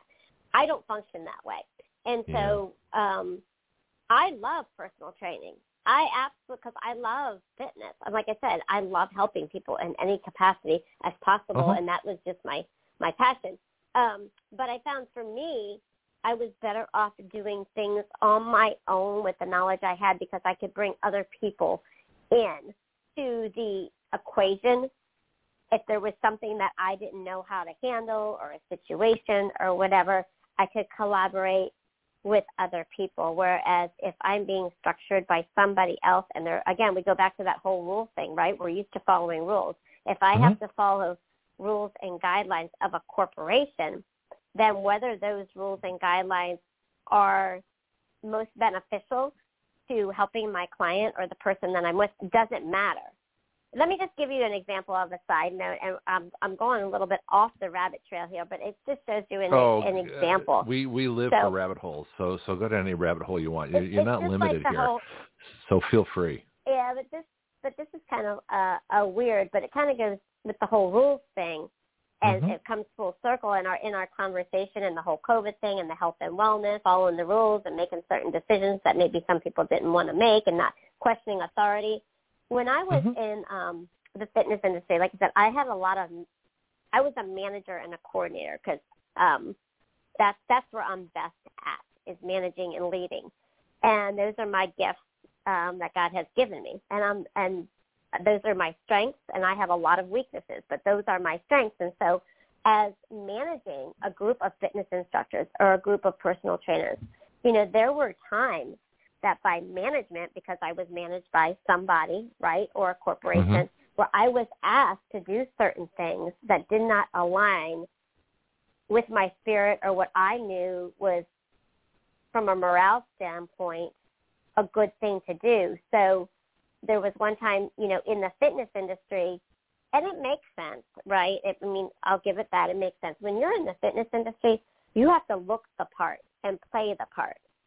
So if you don't look the part as a fitness instructor or a personal trainer, people aren't really going to take your advice, right? If you're overweight, if you're not in shape, and you're trying to train somebody else. So how about if you're older? How about older fitness trainers, for example? Could you be 75 years old and be a personal trainer, or would people think, oh, you're too old for this? You're probably not even exercising. Was that a perception too? I never personally saw that because I know a lot of older people who are very physically fit, and those would be the ones that would be choosing that profession. So to answer your question, I personally did not encounter that. Okay.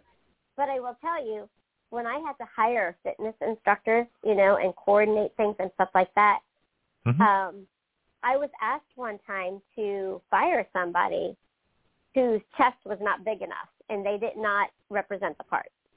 Uh-oh. And that's chest discrimination? That's wild. Because a lot of instructors, and I'm not putting this down, I'm not one of them, but I'm just saying that a lot of fitness instructors, choose to have certain procedures done and things like that, which is fine. I'm not. Are we talking about a boob job here? Can we be blunt? Yeah. Okay, you can say it. Exactly. Okay. Yeah. All right. And I'm not opposed to that at all. I'm not. Let me make this clear. I'm not opposed to that. Different choices for different people. There's nothing wrong with that. All right. I want to make sure your viewers understand that. I'm not against that. Okay. But when I'm asked to let somebody go because they do not look the part, because they haven't, but they're a great instructor and they can keep the beat and they're good at what they do, when my integrity is challenged or my morale is challenged for making a decision based on the inappropriate statistics, the inappropriate, I don't know what you want to call them, but I call it illegal. That's illegal to fire somebody because they didn't get certain surgery. You can't do that. That's probably a civil rights. That's every violation. It's an employment violation, equal opportunity violation. That's every violation I can think of. You can't do that. Right. Of course they do. Exactly. So my point is, well, I mean, I don't have a boob job. I was an instructor, but I'm very petite and fit and proportionate. That's a little bit of TMI. But I'm going back to the whole rules and coming back. You'll find you do that a lot. Yeah, we all give out too much information on the show because it's relevant. It's interesting. Yeah. But when your integrity is questioned, my point is, I chose, and I was a single mom, right? I chose to step out of that position. I did not get fired. I was like, look, question my integrity or do something that I'm not comfortable with. That just is not right. So I did not follow the rules. I had left, and I just was like, okay, Lord, what am I going to do now? How am I going to support me and my daughter? But I feel like, if you're obedient, it all works out. So, that takes us back to questioning authority and where we are right now. And fortunately, I had already created, like I said, H2O Wellness. And so that was kind of a transitional point for me, and it just kind of went from there. Yeah, it's interesting the pathways that we're put on. I have a very, what I call like the jigsaw puzzle life. I had all these different pieces that made absolutely no sense. It's like, why is this opportunity closed to me, and why is this one open, and why am I doing what I'm doing, and all these, like I was a tour guide for 8 years. Perfect microphone experience for Action Radio, quite honestly, because I was with live audiences and I was able to really, work on, I still talk too fast, but, nobody's perfect. But the problem is, the thing is that these different parts, I thought, because I always wanted to be an airline pilot, and I tried several times, and the most amazing things happened, including my eyesight going and the airlines all going broke. God took some major measures to keep me out of air travel, which is great. And, of course, I took my own measures, too. That's another story. We'll talk about that someday. But the point is that everything that I did in my life, all these opportunities, all the things that were available to me, have all contributed to doing Action Radio. And I would have no idea. I didn't see that picture until I got where I am now. Now I'm 63, so I got 10 years on you. But here I am starting an entirely new genre of radio, an entirely new political operation, combining them in ways that have never been done before. And most of my friends are retiring. Hell, I'm just getting started. I finally found a career I like. This is my first fun job other than flight instructor. I love being a flight instructor, by the way. But I even got burned out on that because, once I taught everything I could teach, I said, okay, because I'm like you, I need a constant challenge. I need to have the stimulation. I need to have the reward. I need to be able to do something. I need to be able to accomplish something. Otherwise, if I get bored, that's like the kiss of death. That's the worst thing in the world to me is boredom. Exactly. And so, yeah. Exactly, you know what I mean, right? So don't put in a situation where I'm bored, and a lot of companies will do that. And it gets back to what you originally said. We live in a world of no. And with my daughter, when I raised her, because I heard a lot of no growing up. That's probably why I'm such a rebel. But with her, she was actually, because you reinforce when you obey, you're rewarded. Now, my kid was rewarded when she, challenged me in debates. Not open authority when I told her something that was essential for her safety. I'm not talking about that. But in terms of, go ahead, disagree with me. Let's talk about philosophy. What do you think about this? We argued over the synchronization of traffic lights for, I think, an hour and a half, whether that was good or bad. Totally inconsequential. Didn't matter. But the process of arguing, I realized how intelligent she was. And she was rewarded because she was able to challenge and argue and that kind of stuff. So you can do all these reinforcements. But the worst thing that happens to kids is the constant no. Now, I see no, like in supermarkets. Parents, they keep the kids close. They put them in the carts. Well, at a young age, you have to. But I'm looking at people that could easily walk around that are curious and inquisitive about different products and different things, labels. They see stuff, and the parents never stop to explain things. I'm like, what is wrong with you people? My kid, there's another funny story. My daughter, I gave her a cell phone fairly early because when we go shopping, and the whole store was in, we had a grocery store that knew both of us, because I'd send her to the far end of the store to go pick up one item, and then she'd come back. And I'd always pick the furthest item from wherever we were for her to go find it. She'd run around the store. And, of course, like I say, she had a cell phone. I had a cell phone. She was in constant contact with me if anything happened. But that was kind of fun. So we invented this game where she would find stuff, and bring it back. And then she's brought some extra stuff. So what's that? I don't know. It looked cool. Okay, let's think about it. And I'd either make her take it back or we keep it. But the point was, it was engaging. And so many parents, I think this is where it all starts, that if you get away from no, say no when you have to. And there are times when you have to say no, usually for safety. But if you don't have to say no, why don't you be a little creative? And that would put, I think, all of us on a much better path and much more open to all the wonderful things. When they say alternative nutrition, which I call nutrition, or alternative medicine, which is medicine, and all these different things, we wouldn't have cults of the expert where people are looking, they're so conditioned to not hear the word no that they avoid hearing the word no by doing exactly as they're told. And this puts people on a dangerous path, and that gets us COVID obedience. Right. Yeah. Right, exactly. And sorry, I take my water. Feel free. I got a big can of water beside me too. Yeah, it's radio. Nobody watches. It's okay. Exactly right. I might be in my pajamas. You never know. I can always imagine. I see like big red dots. I bet you have white pajamas with big red dots. I'm just kidding. No. No red dots. But, okay. As I'm thinking about it, if anybody spoke to anybody in my family, I was always the rebel in my family. I was always the black sheep. I was always the one. I mean, actually, I never got really in trouble as a kid, but I had to walk a tight line because my father was very, very strict for me. I don't know if that had to do with him being, in the medical community and the persona that we needed to perceive as a perfect family, or doctors were God at that point. Yeah, interesting. Right, and the perfect family. Yeah, that's a huge burden. Yeah. Exactly. But so I was never like a bad child. Like I was never like anything like that. But what I'm saying is that I would always go against the grain. And so thinking back, just like I never wanted to go to college. I went to college because it was the quote unquote thing to do. And as a doctor's daughter, right, if I didn't go to college, it would have not been perceived well. And I always told my father, I'm like, the money you spent to have me go to college, I would have much rather you had just gifted me that money, because I was a very bad student. The only classes I did well in, believe it or not, were like the sociologies, the psychologies. I'm a researcher and a digger, hence the industry that I'm in. I love to research. I love to dig. I love to write. And there's so many people out there that don't have a formal education who are brilliant, who are successful, who have purposes, in life.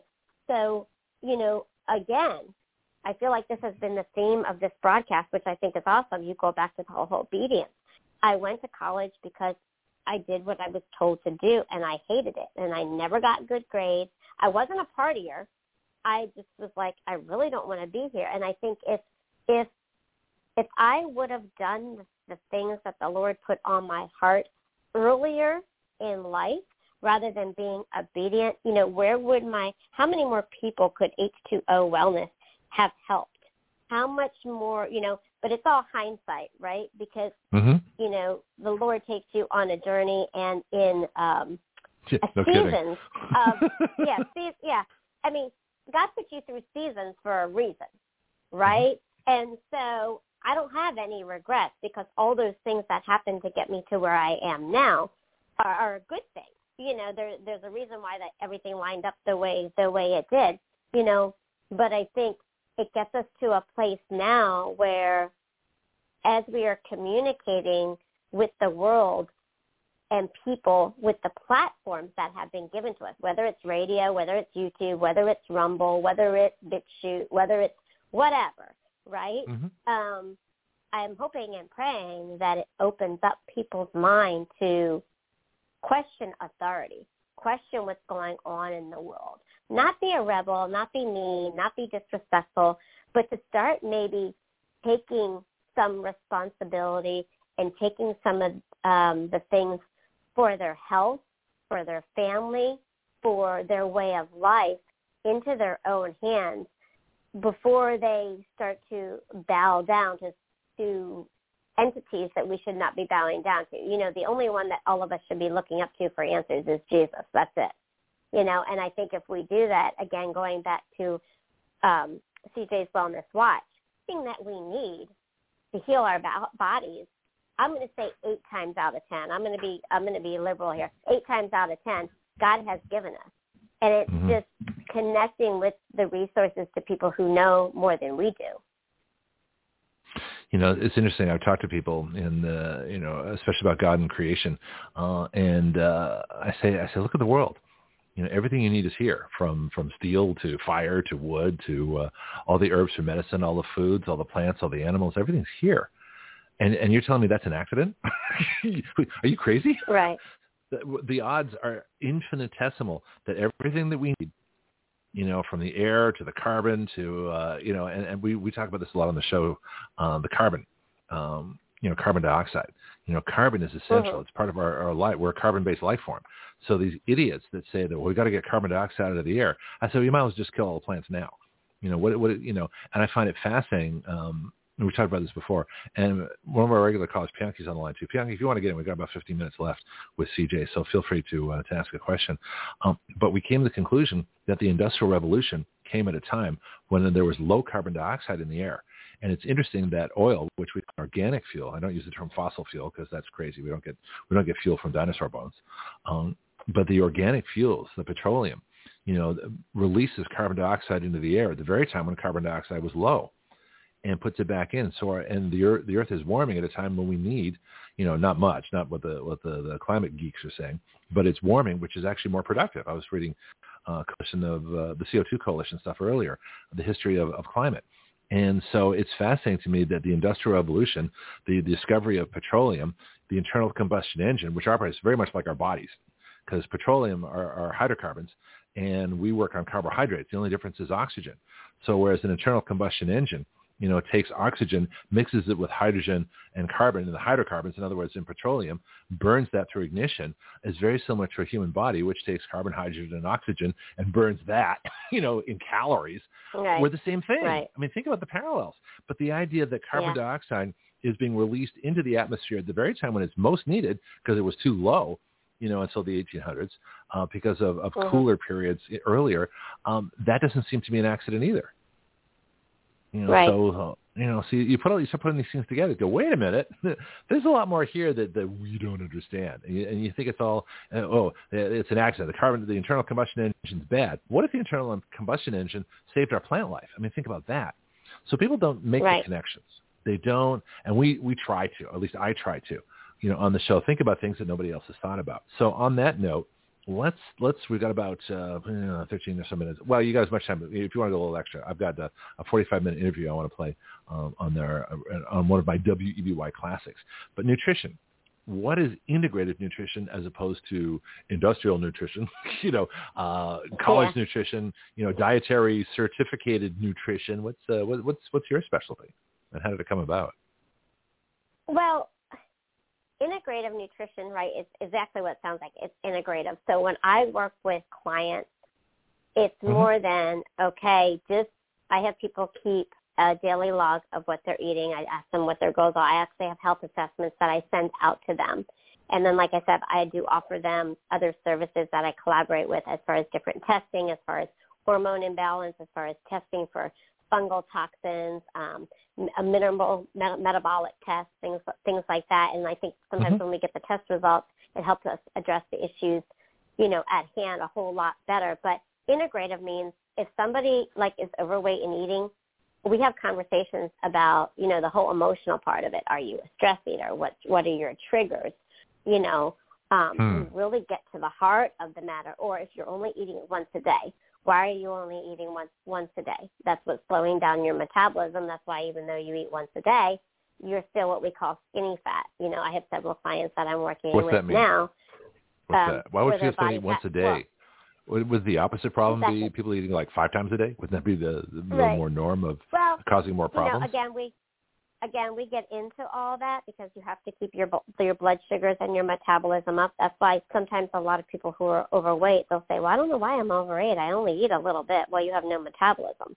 But then you got to go back to checking sugars. You got to go back to checking the minerals, their metabolic rate. You've got to check to see if there's any candida. There's a lot of things that go into that picture. So it's not just about me saying, okay, you should eat this, this, and this, or you need to drink this protein shake, or you need to take this supplement there's a lot more involved in the psychological side of integrativeness. What's causing these behaviors, or why have you been on this merry-go-round and this spinning wheel for so long? So there's a lot more in-depth that involves journaling. So I'm very precise and very integrative with my clients. They're not just coming to me for a menu of what to eat. That's not what I do. There's a whole lot more involved in that. And it's that one-on-one accountability as well, and that collaboration with my other colleagues that I work with to help my clients. So sometimes it's just me, but sometimes I'll have a conversation with somebody and they'll say, okay, I recommend that myself and so collaborate with you to put together the best plan. And then I meet once a week with my clients. Like right now I have one of my clients is actually in St. Martin, and so we do a Zoom call. So you should go to St. Martin. St. Martin's beautiful. I know. I want to take Action Radio up to the island. So we're gonna. I'm planning trips already. We got a cruise specialist. We've got Alan, my friend tour guide in Belize. So we're going to be, now that you're here, you got to come join us. I intend to do some traveling as soon as we can, as soon as I can.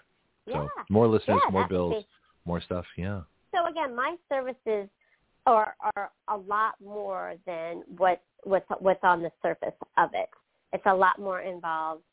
Most of my stuff is done via Zoom. The clients that I have locally, I do pantry makeovers, so I'll do that via Zoom. What's and that? A lot of my clients.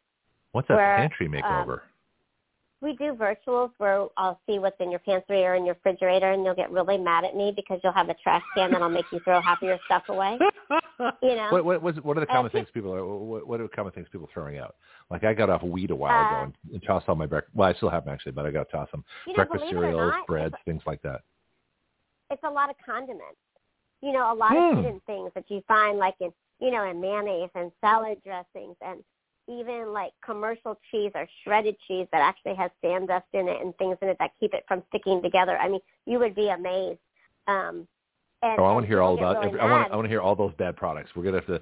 Well, over time, we got to get them all, because salad dressing. Yeah. Now, I found a honey mustard dressing that has no high fructose corn syrup or soybean oil in it, and it's one of the few. So that's the one I stick with. Yeah. Yeah, and people think, and this includes me, and I'm really teaching my daughter right now, who's 14, buying alternative crunchy snacks. When we look for stuff that's, say, cauliflower based or cassava flour, which is chickpea flour, things that are not made out of corn. A lot of people, including myself, really enjoy snacking, but you don't realize that how much stuff you should not be eating that seems like a healthy snack that has sunflower oil and canola oil, which are highly inflammatory. So people look at the product and, again, the lesser of the evils, right? Eating that stuff once in a while is not going to hurt you, but when we're consuming them, consistently, that's where it becomes a problem. So when you look at healthy munchies, a lot of them have sunflower and canola oil in, and you should not be consuming them because it's just highly inflammatory. And so people don't know that, when they're choosing, what's the one chip? There's lots of chips made out of cauliflower now these days, which is great. But you have to look at the oils in them, Yeah. Yeah. Okay. So my services, like I said, I do a lot of the psychology, a lot of journaling. It's a pretty, if you work with me, it's a pretty in-depth process. We go much deeper than that. Yeah. We'll have to try this. I'll have to do the Zoom thing at some point, or I'll just have to come visit. But this sounds fascinating. Yeah. But a lot of times we'll go from the very ethereal, very nebulous to something like, well, what's in your salad dressing? That's kind of how the show goes. So we are all over the place all the time, which makes it so much fun. But if you can't have sunflower and canola oil, and you don't want soybean oil, it doesn't leave you a lot of choices for your salad dressing, because salads are good for you. We always eat a salad, eat green. It's green. It must be good for you. And apparently, not necessarily. It's not the salad. It's the dressing that's the problem. That's what it sounds like. Yeah. Mm-hmm. Just curious. Exactly. But there's so many things. But it's a fascinating. I love working with clients because you learn so much, and there are times where I'll encounter something. Never heard of that one before. So, yeah. But it's a blessing. blessing to be able to help people, and I'm so grateful for our connection. I think it's going to be great, and I hope that your listeners have taken something new away, or have at least enjoyed listening to this segment of your show. Oh, I hope so too. Well, I know they have. In fact, Pianki just called back in. I think his line got canceled somehow for a second there. Pianki, do you have a question for CJ? Anything on your mind? No, I'm listening, enjoying the conversation. Okay. Well, sounds good. All right. So CJ is going to be back 9 a.m. I think it's 9 a.m. Next Thursday for a regular CJ's Wellness Watch. I'll tell you what's really interesting. I think this will be a big source of topics for us. Are these individual, folks that you're helping? No names, of course, obviously. But if you're able to talk about some of the things that people have, because generally if one person has it, a lot of other people do too. And so that's a way that folks can relate. And so we have another person. It's interesting, Dorothy Diana, who does our sex and sensuality report. Yes, we have one. Talks about various people and issues and things like that. And that's Mondays. And it's interesting. Any of the folks that are involved in wellness, even though you're different areas, there's a very similar theme of breaking away from the established, of creating your own, therapies and things that work. And sort of a lot of it's trial and error, and a lot of it's a learning experience all along the way. And I think in some ways you almost undercut yourself. I think you're more qualified than you think you are. is the impression that I'm getting. I appreciate it. I appreciate it very much. And just so your viewers know, like I said, if anybody wants to reach me, they can reach me on that email address, h2owellnessnetwork@gmail.com. And futuristically, I will be working, and we will be discussing, if anybody wants to reach out to me at any time, that if they choose my services, we will give them, an Action Radio discount, and I will offer them testing as well. But any just general questions, inquiring or having a first 15-minute conversation with me, there is no charge for that. I do that for everybody because, like I said, not everybody is a good fit, or we may have personality clashes. And so there have been a handful of people who reached out to me that I've said what you have going on, or just with the conversation and the demeanor, where I've actually said, I can recommend somebody to you, but I don't think we're the greatest fit. So I'm always open to conversations and helping people, and I'm very honest about it. Because the goal is to benefit you and get you the results and the help that you need. So if I'm not the right person, I can certainly connect you with somebody else. Yeah. The good news is people can reach us from anywhere in the world. We have the live chat, which people can just get an account at the bottom of our broadcast page and type in. We've had, I think Switzerland was the last one that came in internationally. We have a Skype line, so people can call us on the Skype line from anywhere in the world. The disadvantage, though, is that most people still listen by podcast. And so they're not catching the live show. And a lot of that has to do with time zones. But I think a lot of it has to do with convenience, too, because those folks that might be working now or doing different things, the morning's an active time for people. We still have most of our listeners on podcast. And so this is why the contact information is so important. But being a podcast, if they miss it the first time, you don't have to repeat it and have people write down right that second. They can just replay it on the podcast, because these shows all have timelines that they can replace and go. But I'm curious, though, what do you think of the idea of radio? Because it's just voice. There is no video. You mentioned our viewers a couple of times. We don't have viewers here. I mean, I make videos and things like that. Do you notice, or have you done? I'm saying that, so I apologize. I'm used to saying apologize. That, but no, and that's not why I'm bringing it up. I'm not doing this to your listeners. Yeah, I'm not doing this to correct you, but I'm curious, though, have you noticed in maybe interviews that you have done on radio, on audio, they say, versus video? Do you get a different response? Is it a different way of learning? I mean, I love the idea of radio because it goes right into your brain. You have to use your imagination. Are you wearing pajamas? Who knows? That was just funny earlier, that like I said, this red polka dot vision came to my brain. I don't know why, but it just did. It is Valentine's Day month, so hey, you never know. So it's probably going to be hearts then. So you have pajamas with hearts on them. That'd be so sweet. But there's a difference. Do you notice this is the last point, and then because I know you have to go soon. But do you notice a difference in audio versus visual learning, or just the experience of being on a show? Well, for me, I'm going to speak for me. Here's a little bit more TMI. You want some more TMI?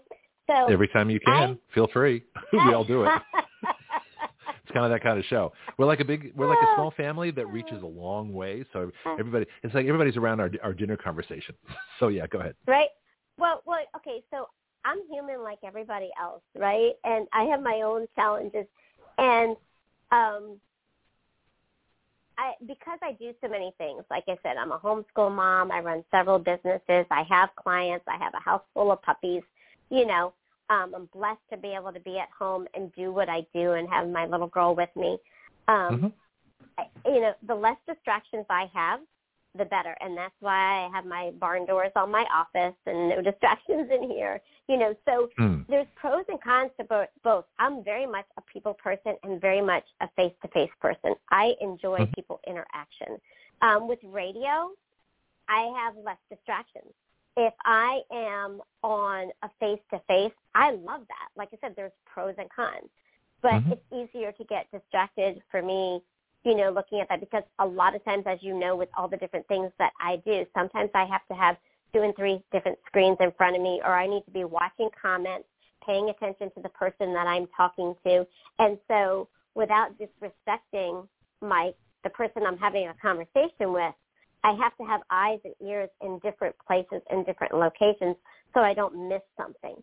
And so for me, from a focus standpoint, radio allows me to be a little bit more focused because it's a headset. There's no visual stimuli. There's nothing.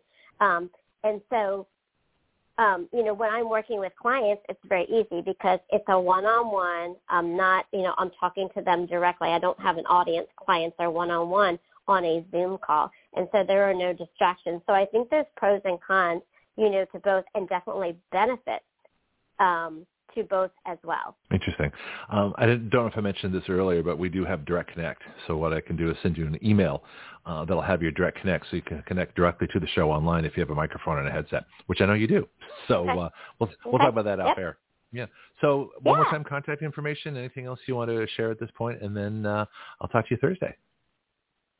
Yeah, I'm sure we'll probably talk and connect before that. I really enjoyed that. We'll talk off the air too. I mean, that's a given. Yeah, exactly. Okay. Yeah, of course. But no, if anybody wants to reach me, they can reach me at h2owellnessnetwork@gmail.com. If I do not respond back promptly, I will check my spam. I have had, emails go to spam. You may address me as CJ. That would be perfectly fine. And like I said, moving forward, and probably as of next week, anybody that, wants to consider my services or any of the resources that I have that I may be able to connect you to on a more personal, level, we will definitely incorporate an Action Radio discount. I don't know what that looks like yet, but I am sure that I'll make Greg your promo and I will too. be having that conversation. Yeah, I have a bunch of promos that I'll be playing after you, and then you can listen to those and go, oh, well, that was interesting. So we have Graith Care, we have My Pillow, we have a couple of others. They all have the same discount, WYL, which stands for Write Your Loss. So it's easy to get the Action Radio discount. So I appreciate that. So so feel free to put Action Radio on your website somewhere. Action Radio, Citizen Legislature. Yeah. So this is like I say, we're all one big happy family. Thank you. This has been fun. Oh, I appreciate it. It has been. Yeah. And I hope everybody has a blessed day. And I am going to sign off because I've got a 10 o'clock call. But, Greg, I thank you for this opportunity. And we will be talking way before Thursday. And I will look forward to tuning in, say, at 9 Central and 10 Eastern, because I am in North Carolina. So I will be excited to hear the feedback from your listeners and excited to talk with them again next week. Sounds good. Let's give her another cheer. Have a great day, everybody. Bye. Bye, CJ. Take care. All right. So I'm going to check with Bianchi here before I go to our commercial break, as they say, and just, comments. What do you think? This is going to be fun.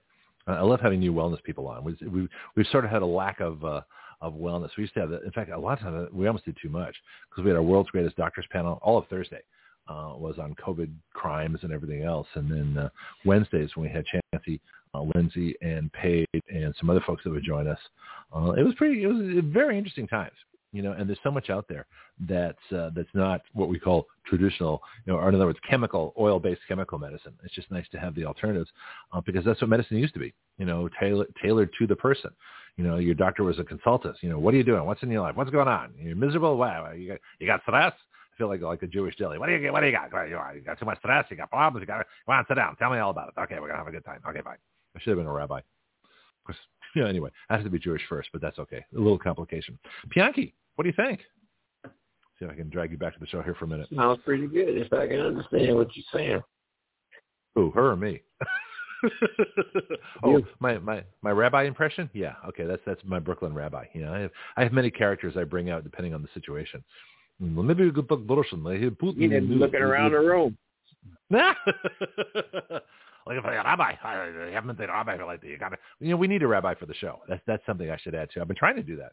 This is such a Christian area, but we need a rabbi. We need different people. Just to come in and make the show interesting. All the people out there that can help. I want to do a chiropractor show. There's just so many different things we can do. Okay, well, so if you have a comment on CJ, that's cool. Let me know.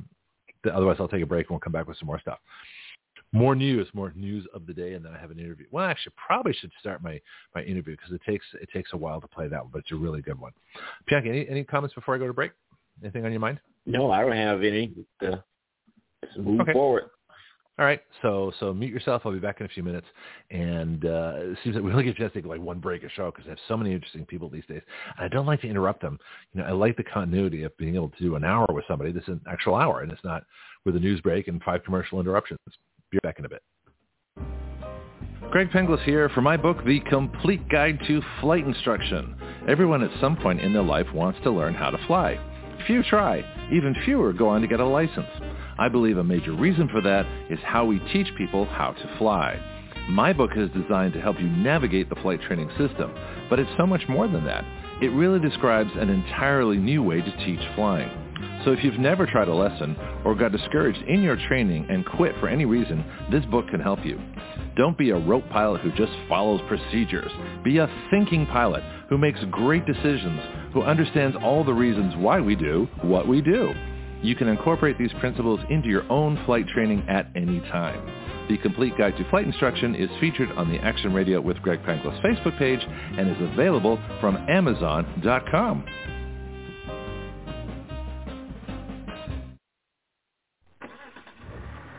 Well, that sounds good. Even better. Okay, how about your car? If you want the best service for your vehicle, please talk to James at Florida Stores Automotive, conveniently located at 6715 Caroline Street in the historic district of Milton, Florida, right between the Milton Bakery and the Blackwater Trail. Whether you need an oil change or an entire engine replaced, this is the place. The phone number is 850-623-6651. That's 850-623-6651. Call, ask questions, and get the information you need. Florida Stores Automotive is a full-service automotive shop for both domestic and imports, modern and classic. It is a family-owned business here in our Milton community. Open weekdays from 7:30 to 5 p.m., Florida Stars Automotive is a convenient place to keep your car maintained and on the road. Ask them about Firestone tires and the rotation and maintenance plan.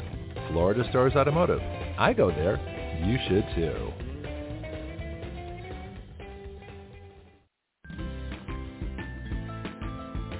Do you know your way around healthcare, insurance, pharmacies, surgery, alternative treatments and choices? I don't. Which is why I'm so glad I met Priscilla Romans, had her on Action Radio, and learned about health patient advocacy. She is the founder of Great Care. And now as an affiliate of Great Care, we are proud to offer through our discount code, WYL, which stands for Write Your Laws, a 10% discount. Great Care saves you both time and money. They provide medical advocacy, consultation, advice, and recommendations nationwide. Their website is greatcare.com. That's GRAITH care.com. You can email them at greatcare.adm@gmail.com or call them at 469-864-7149. That's 469-864-7149. Great Care. Better health through better knowledge and advocacy.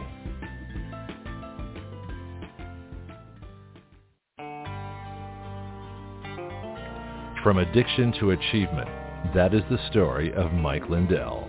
It started with My Pillow and now goes to My Coffee. Action Radio is proud to be an affiliate of My Pillow. Our discount code is the same for all our product affiliates, WYL, which stands for Write Your Laws. My Pillow pillows are guaranteed the most comfortable pillow you'll ever own. Action Radio is guaranteed to be the most controversial show you will ever hear. Check out their products with our discount code at mypillow.com/WYL. That's mypillow.com/WYL. Or order now by calling 1-800-544-8939. That's 1-800-544-8939. Sleep well so you can wake up and hear Action Radio live.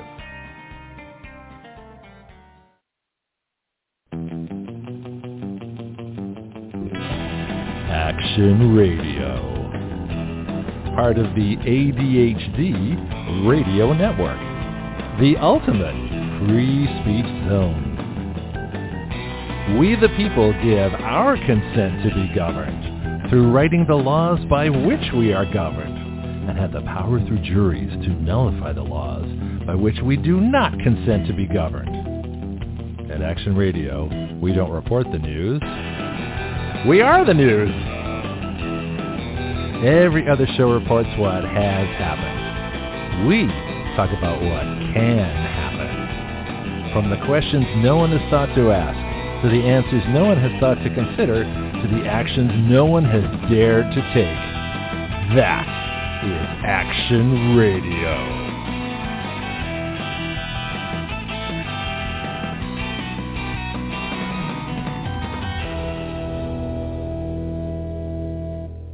See all the fun we have here? You never know what's going to happen, because I never know what's going to happen. That's what makes it interesting for me. I don't do well in a predictable environment. I much rather keep things spontaneous. And so it's interesting to have new folks on. And everybody, I know this is sort of a pattern. Disclaimers, I don't know if I can say this. And I think that's natural. I probably do that with other people's shows too. I don't know if I can say this, but, and the answer is yes, you can, as long as you're not, I don't like a lot of swearing on the show and things like that. And obviously CJ didn't do that. But I'm just saying that this is a place where you can talk freely, where we do get more controversial, where I don't mind taking on some of the tougher issues because you got to talk about it somewhere. And you might as well do it here. I mean, some of the things we do in legislation are very controversial for the powers that be. I don't think they're controversial for regular people who say, well, that makes sense. But you talk about vaccine product liability, and we've got an entire Congress that can't touch that because they're going to lose all their money. It's controversial for them. It's not controversial for us. We think it just makes sense. In other words, I use the example that my local donut shop, which I actually don't go to a lot because, I'm trying to get more nutritious stuff. But they're really good, though. It's kind of unfortunate.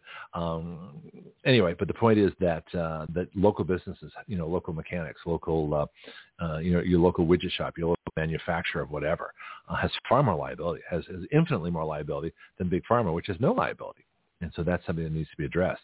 I don't see that as controversial, because it's actually a constitutional issue, equal protection of the laws.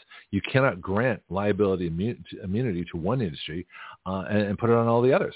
I didn't think about that until just now, but that's actually a 14th Amendment violation. So the Congress is violating that act, could be challenged on constitutional grounds. I'm going to talk to Mosley about that Monday. So product liability, so I cut pharma. This is how things happen on the show. The ideas just come to me. Pharma product liability. LIAB. I'm writing down liability versus 14th Amendment. This is an interesting question. I'll give it to Mosley today so he can ponder it all weekend. 14th Amendment, equal protection. So the equal protection of laws means you cannot grant favors to one without granting favors to everybody, in the same way. Equal protection.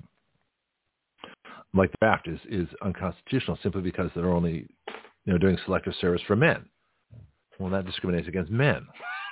Why shouldn't women have to register for the draft? I mean, if you believe in equality, that's the way it goes, right? Now, does that mean women have to serve in combat? No. It just means that women have to be drafted for service in the military, because 90% of the military is not in combat. So that wouldn't be a hard requirement to fulfill.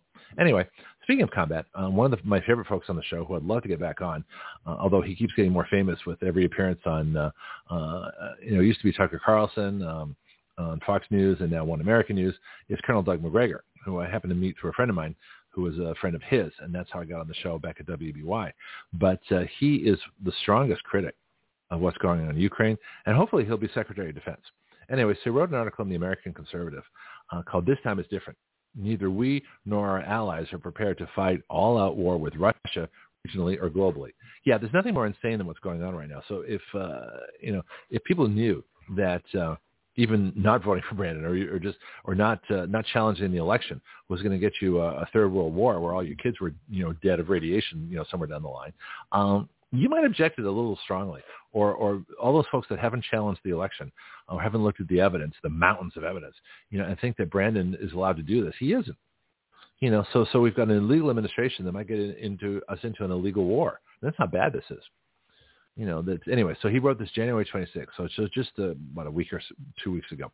He says, until it decided to confront Moscow with an existential military threat in Ukraine, Washington confined the use of American military power to conflicts that Americans could afford to lose. Let me write that again. It's kind of interesting. Until it decided to confront Moscow, it being the government. I was wondering what he meant at first. Until it, the government, decided to confront Moscow with an existential military threat in Ukraine, wanting to confine the use of American military power to conflicts that Americans could afford to lose.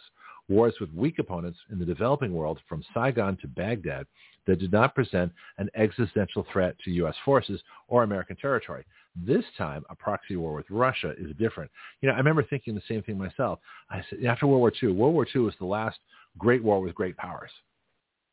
Korea was not a great power. They were funded and armed by China and Russia. That was a proxy war. So we were fighting China and Russia in using North Korea as the battleground, or using Korea as the battleground.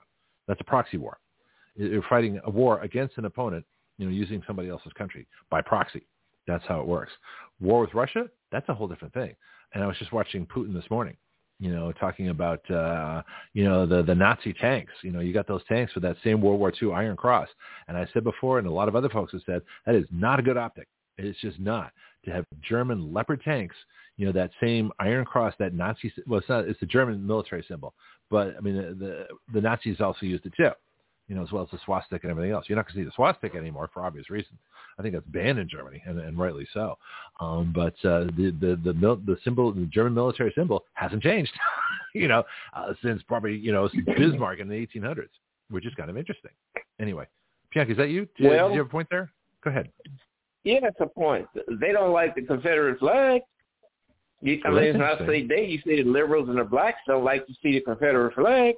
But how you think Russia feels when she sees that symbol? Mm-hmm. Well, that's why I pointed out. Did you see my video on the Russian tank? The German tank? I put it on my Facebook page. Put it in a couple of other places, too. The German Leopard tank. Look it up. It's a great tank. There's nothing wrong with it. But the fact that it has that big Iron Cross, it's not that big, but it's big enough. You start putting Iron Cross, the same symbol that invaded Russia. This is the 80th anniversary of the victory in Stalingrad. Don't think that's not symbolic. You have a bunch of dumbasses today, and that's just the way they are. They're just dumbasses. Yeah, I was looking at a little rally, an activist rally in Memphis, where they said that they talked to the mayor and got her to agree to disband the Scorpion units. Okay. Mm-hmm. Where the Scorpion units were put in place for a certain reason to fight a particular crime in particular areas. Mm-hmm.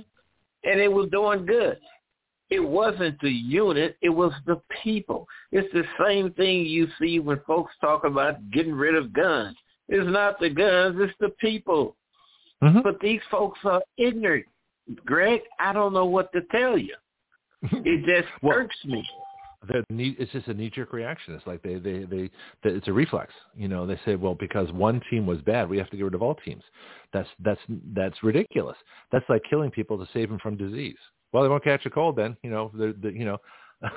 It's bizarre, but it's optics. It's It's what I find your parallel to Confederate flag fascinating. Now, when the Confederate flags came down, in various state capitals, I bought a few Confederate flags just because I want to preserve the symbol. So I have a few just in case, because I want, and I have I have in my room a Confederate flag, under a 13-star Betsy Ross flag. I call it yin and yang. It's American yin and yang, and so it's fascinating. I'm looking at them right now. They don't like the Simone Dixie. You know what Dixie stands for? No. It stands for the Confederate dollars. Oh, okay. That's what it called stands Dixie for. dollars? It was called Dixie. Yeah. Huh. That makes sense. I mean, the money is a big part of what the Civil War was all about. It was about secession. It was about money. It was about taxes. It was about industry. It was about Northern power, blockading Southern economies, a bunch of things. And it was about slavery. But people don't realize left this or something else. I was at a meeting last night, and I heard that Louisiana has a surplus in its budget, a surplus over its budget over $900 million. Good. But projections say the next 2 years they're going to have deficits. It's going to get up to about $800 million. Okay. I guess they can't stand a surplus. They've got to spend that money. They can't stand a surplus. The Democratic government wants to spend the money rather than putting the money in a separate interest-bearing account to use to pay for the shortfalls the year after. I had a thought that what if we had a rogue general that painted a bunch of Confederate flags on the Abrams tanks that are going to Ukraine? Wouldn't that be hysterical? Well, it would be. I don't have many units had Confederate flags when they were fighting in Vietnam. I think it was, Vietnam. Well, something is Confederate flag. That was a battle car. Yeah. See, people if it's when we had comments call, let's do it. Well, that is a battle flag. It's not the Confederate flag. The Confederate flag was actually different. And we can do my flag research, but the battle flag was the stars and bars, that flag that everybody knows they think of as the Confederate flag. But what's interesting is that it's only up until a few years ago that every Leonard Skinner concert had a huge Confederate flag as a backdrop. In fact, I got a video. You look at one of the original recordings of Freebird, first live recordings of it. They did a concert in Oakland, California. And behind the band is this 30-foot, 50-foot, whatever Confederate flag. Everybody's cheering. Crowd's going nuts. So there's a time that we recognized, yes, we had a Civil War. Yes, we had slavery. We settled that question, in 1864 and moved on. And so the Confederate flag became a point of Southern pride until it became a symbol of racism, for everybody. And now you can't fly it anymore. So I think it'd be interesting. I still see Confederate flags around here, Can you imagine what all we missed if it hadn't been for slavery? Say that again? Can you imagine what all we would have missed if it hadn't been for slavery? Like, for instance, you got my curiosity. Well, for instance, in the war, you wouldn't have had a 761st Tank Battalion that fought with Patton's Third Army. That went to Omaha Beach, into France, into Bastogne, yeah, that was General. I forgot the general's name, but he was the one that said Patton. When they said it wasn't Patton. It was General under Patton. When the Germans said, are you going to surrender? And he said, nuts. Basically means go to hell. No, ain't gonna happen. Oh yeah, and that's what they asked him. Where he said, what does nuts mean? You mean you go to hell? Yeah, I think that was General Lear. I'm not sure. No, it was McNulty or McSomething. I've forgotten his name, but yeah, I know who you're talking about. Well, and so if you had battle units, in the military flying using the Confederate flag or the battle flag in their units, and that was perfectly acceptable. I'm sure that happened in all kinds of wars. I'm sure World War II did the same thing. I'm sure there's squadrons that paint Confederate flags on their airplanes and on their tanks and everything else. Do they do that now? No, because they're. If it hadn't been for Jim Crow, you wouldn't have had Jackie Robinson. Yeah. Well, I mean, try to imagine. Here's another exercise. Let's try and imagine America without Black Americans. This would be a completely different country. It'd be a lot more boring. We wouldn't have a lot of the things we have now: art, culture, sports, entertainment, comedians, and everything else. Architects, scientists, doctors, lawyers, the whole bit. So all these people that the racism that he experienced, the segregation he experienced, if he hadn't experienced it, he wouldn't have went to baseball, because he got in trouble because the bus incident there in Texas, Temple, Texas, where he refused to go to the back of the bus. He was sitting next to a light-skinned white woman they thought was white. She was passing. A light-skinned black woman who the driver thought was white. And he was talking to her, and the driver told him to go to the back. He said, nope. Then one thing led to the other, to a court-martial. And that kept him from going on to the EOT, the European Operation Theater, which included Omaha Beach. He might have got killed. Yeah. Yeah. It's fascinating, the things that, when they talk about white supremacy. Well, let's ask an alleged, or ask people, that accuse others of white supremacy, what this nation would look like if we had no black people. What would this nation look like with no American Indians? What would this nation look like with no gay people? This would be a very different country. I don't think people realize when they start throwing these terms around and throwing these this groupthink, stuff like that. But the real white supremacists are the ones that would take out everybody who's not white. And the only way you can do that is with totalitarian government power. And the only way you get totalitarian government power is with a leftist government. So all white supremacists are by definition leftists. So you can't accuse a conservative of being a white supremacist, because by definition, they want the government so limited they couldn't exercise the supremacy anyway. It's kind of, unless it's just in your head. Well, and people might have the attitude. It was so bad with whites, blacks name their kids after whites. Jackie's name was Jackie Roosevelt. He was named after Roosevelt. Joe Louis was named after. It wasn't Joe Louis. It was another guy that was who was a orderly for the war secretary. His name was Gibson. His middle name was Truman. He was named after Truman. Okay. So a lot of soldiers. How many black kids are named for Washington, Jefferson? I don't know. Franklin, maybe, I'm not sure. Jackson. There's a ton of. But how many American, white kids are? How many of every kid is named after famous people? I'm sure it happens all the time. It's interesting. You don't have many white people so they say named after Washington. I don't know why. But that is interesting. Yeah. Booker T. Washington Carver. Black is a key the African name. You may be naming someone who initiated the slave trade. So it'd be interesting, if you have an African name after an African slave trader. Get black African slave trader. That would be funny. What about the AG in New York in her deposition of Trump back in August? I thought that she had ironclad evidence that he was guilty of these things.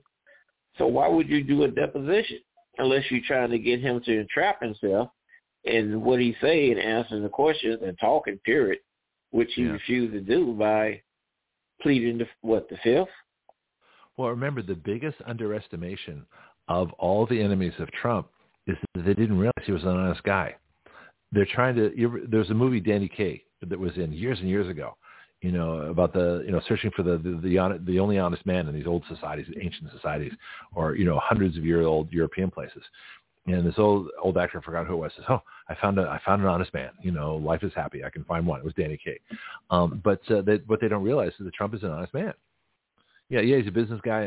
I'm not saying everything he's done has been absolutely scrupulously honest, but basically he's an honest guy. He's not taking, the bribes and corruption like Biden is. He's not doing all the crazy things that Nancy Pelosi's done with the insider trading. He's not doing any of the things that most politicians do. And so because of that, because they're dishonest, they assume he's dishonest in the same ways, and he's not. So they keep going after him, and they keep running into a brick wall because they actually met a guy that, doesn't do the things that they do. And that includes the attorney generals and the district attorneys and the governors and all these people, state attorney generals, federal one. They keep going after Trump, but they keep running into a brick wall because basically he hasn't done what they want to accuse him of. And it's driving him crazy. It's fascinating. Anyway, I want to get back to this article. I'm going to save my interview for another time because we're done in half an hour, and that's fine with me because it's Friday. But let me get back to this article here. I want to talk a little bit more Ukraine. I got this image in my head of Abrams tanks, not with Stacey Abrams, although that was funny. I need to get a meme maker. I want to put an Abrams tank with a big Confederate flag on the side of it and go, here you go. You got these ones, what's his name? Lobachevsky. Who's the guy in Ukraine? Lewinsky? In World War II, when the 761st, which was another black tank battalion, you had the 761st, 758th, and 6th to 84th, I think it was. But the 761st was the same. And after they went to Bastogne, and they proceeded on to meet up with the Russians, quote, Ukrainians. Ukrainians, yeah, exactly, yeah. Ain't that something else? Yeah, imagine I'm curious what your Ukrainian and Russian soldiers thought when they saw black American soldiers. I'm just curious. Yeah. No, I'm talking about compared to now. Oh, okay. And why do you have such a disdain for Russia? Russia was your ally in World War II. Well, matter of fact, without Russia, you would have had a difficult time defeating Germany. Germany was something else. Oh, yeah. At that time. That was the war. That was the real war. The Western Front was bad, but the Eastern Front was atrocious. Most of the people that were killed in the land battle in Europe were on the Eastern Front, not the Western Front. People don't understand that. I mean, how many German soldiers froze to death? How many, the cities that were devastated, Leningrad, Stalingrad. I think Moscow was spared a lot of it, but Leningrad and Stalingrad were under siege for like a couple of years. People forget all this stuff. It's a very different Well, I tell you what, situation. Hitler had comprised a heck of a army. Yeah, but he stuck to the Navy, which is good. The United States. Yeah. If it hadn't been for the United States coming involved, Britain and France would never have whooped. Yeah, but if it hadn't been for the United States in World War I, there probably wouldn't have been a World War II. I mean, the whole reason for World War II was that Germany got so screwed over because the United States entered World War I. And I would argue that if Britain, France, and Germany had stalemated on the Western Front, killed millions of their own people for stupid reasons or no reason whatsoever, they eventually would have run out of young men and they would have had to stop. But we come in, tip the scales in favor of the Allies, destroy Germany. They get humiliated. They get reparations they can't possibly pay back.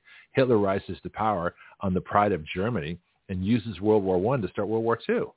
So I'd argue that have Woodrow Wilson, who screwed us up on every possible way you can think of, or his wife when he had a stroke, who totally devastated this country with constitutional amendments, the Federal Reserve Act, and World War I that never should have happened. We should stay out of World War I, except for a really good Navy to block the U-boats from our shipping. That would have been a good thing to do. But to go on a land boat to send troops to Europe, never should have sent troops to Europe. It wouldn't have been for Oliver Cromwell and taking down King Charles. And in the war that they had, the Civil War between Ireland, Scotland, and Britain, it may have never been American, neither. That's interesting, too. I didn't think about that. Yeah, good point. Let me get back to this article here. And the point that we used to fight, wars against opponents that didn't count. Or how do you put, that's probably not how he said it.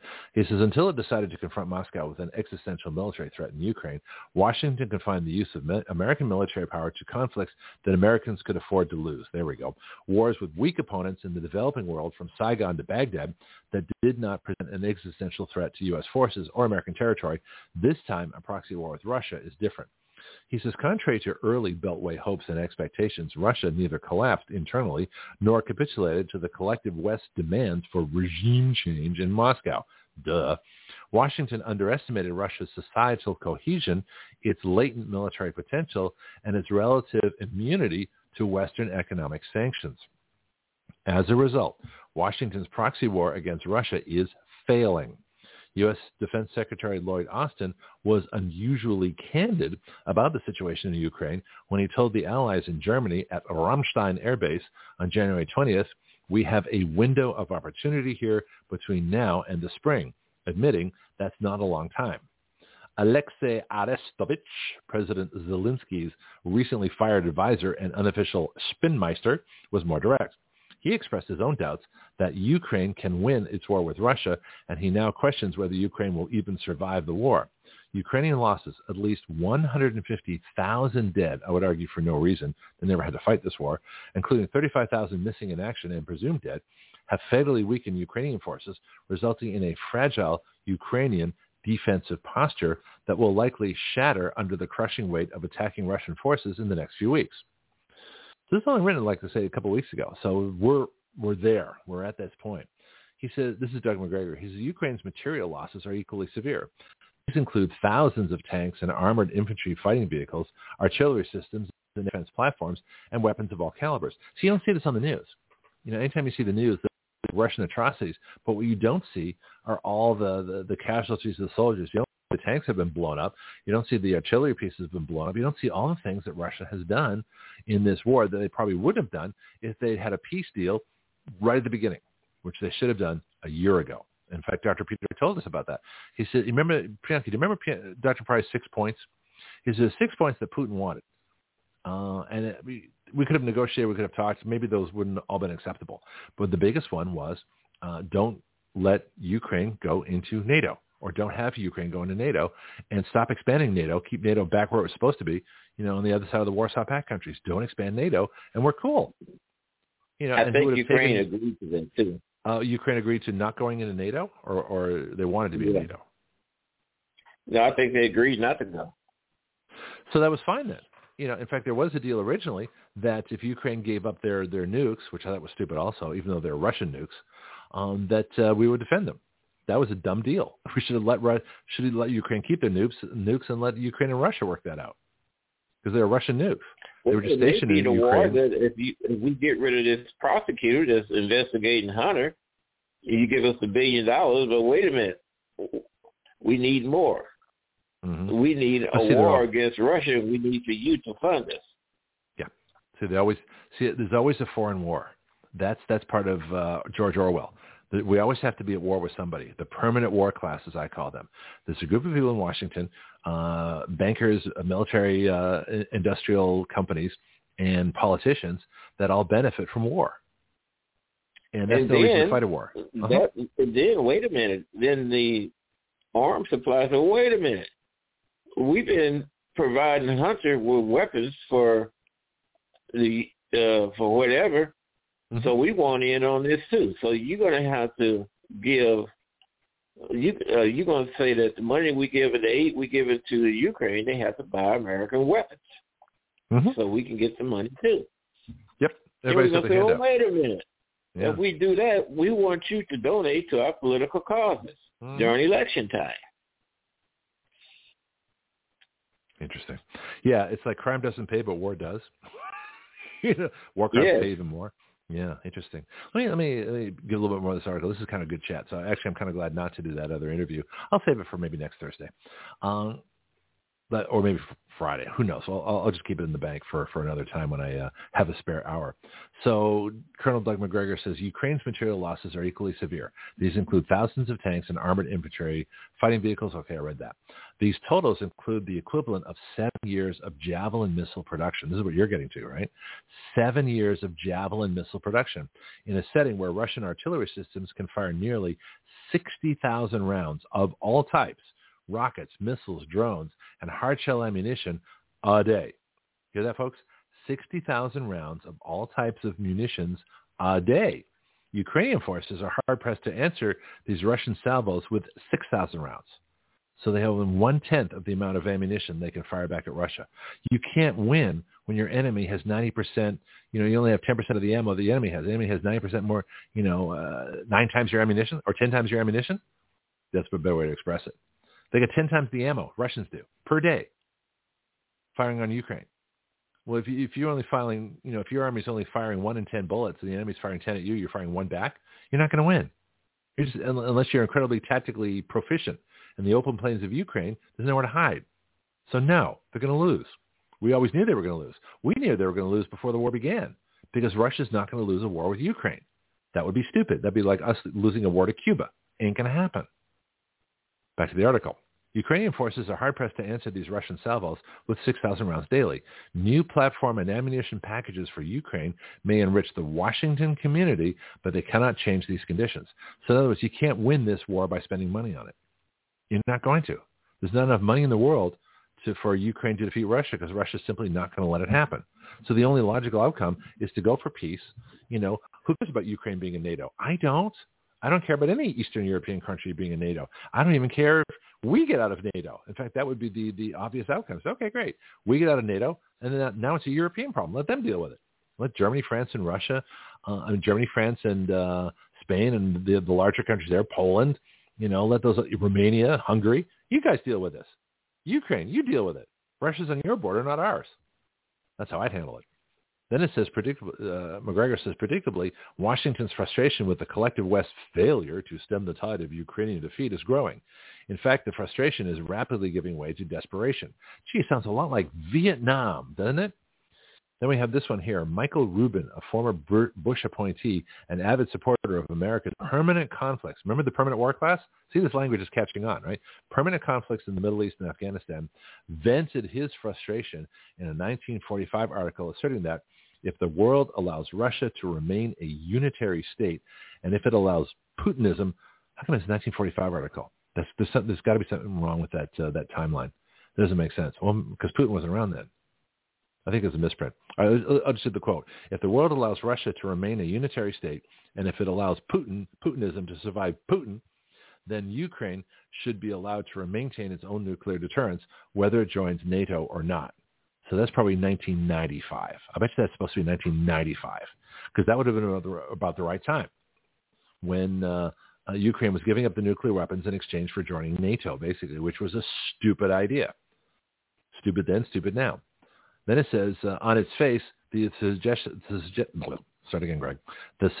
is reckless, but the statement does accurately reflect the anxiety in Washington circles that Ukrainian defeat is inevitable. See, they always knew they were going to lose. All right, so Bianca, here's the crazy part. Anybody who knows anything about Russia and Ukraine knows that Ukraine cannot win a war against Russia. So the idea of going to war in Ukraine against Russia, even with all the weapons that we could put in there, the outcome is going to be the same. Ukraine's going to lose. So what kind of idiot, what kind of insane wacko would build up expectations that we can win a war that we know we can't win and put billions of dollars in unless the spending of billions of dollars, regardless of the loss of life, was the goal all along? That's my contention. This war was never about winning.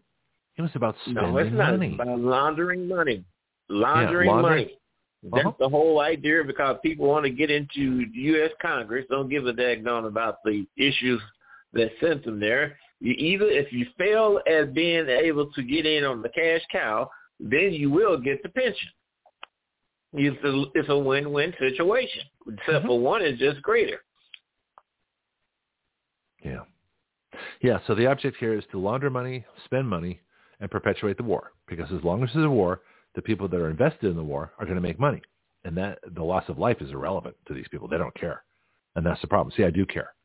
I do care that Ukrainians and Americans, anybody else might lose lives, mostly Ukrainians, but I also care that we're spending billions of dollars for no reason in a war that can't be won. That to me is irrational, and I don't like doing irrational things. And who's going to pay for that? Well, taxpayers. Well, here's the problem, though. Taxpayers? It's going to create inflation, because as they borrow money to fund this Ukraine war and print more money, we're going to have an inflation tax. The infrastructure. Who's going to Who's going to pay for the rebuilding of the infrastructure in Ukraine? Good question. Know. Well, they're probably going to, Brandon's probably going to have a Marshall Plan. They probably got a Marshall Plan ready to go. The Ukraine Redevelopment Plan, or the Ukraine Restoration Plan. The URP. I understand, but who in the heck's going to pay for it? I don't understand Americans sometimes. They are just, I don't understand America. How in the heck can you spend so much money? Then they're going to come and ask you to pay for the infrastructure that was tore up. When look at your American cities. Look at your urban areas. Look at the crime in those areas. I just found out that last week in St. Louis, they stole 149 cars. Wow. Well, crime pays. You've got George Soros DAs. You've got anarchy. This country is running on anarchy right now. I would not want to be in a major city. I'm glad that I live where I live in Florida. Most people here are pretty peaceful, pretty honorable. I wouldn't leave my doors unlocked, but I probably could if I wanted to, most of the time. But for the most part, no. It's it's a pretty peaceful area here. Although we've had 13-year-old carjacking in St. Louis. 13-year-old black kids is carjacking. And why come people don't like to say it like it is, Greg? You know, the face of crime in the United States is the black male, which makes up about 6% of the population. It ain't all of them, but all of them seemingly get blamed because they dress alike.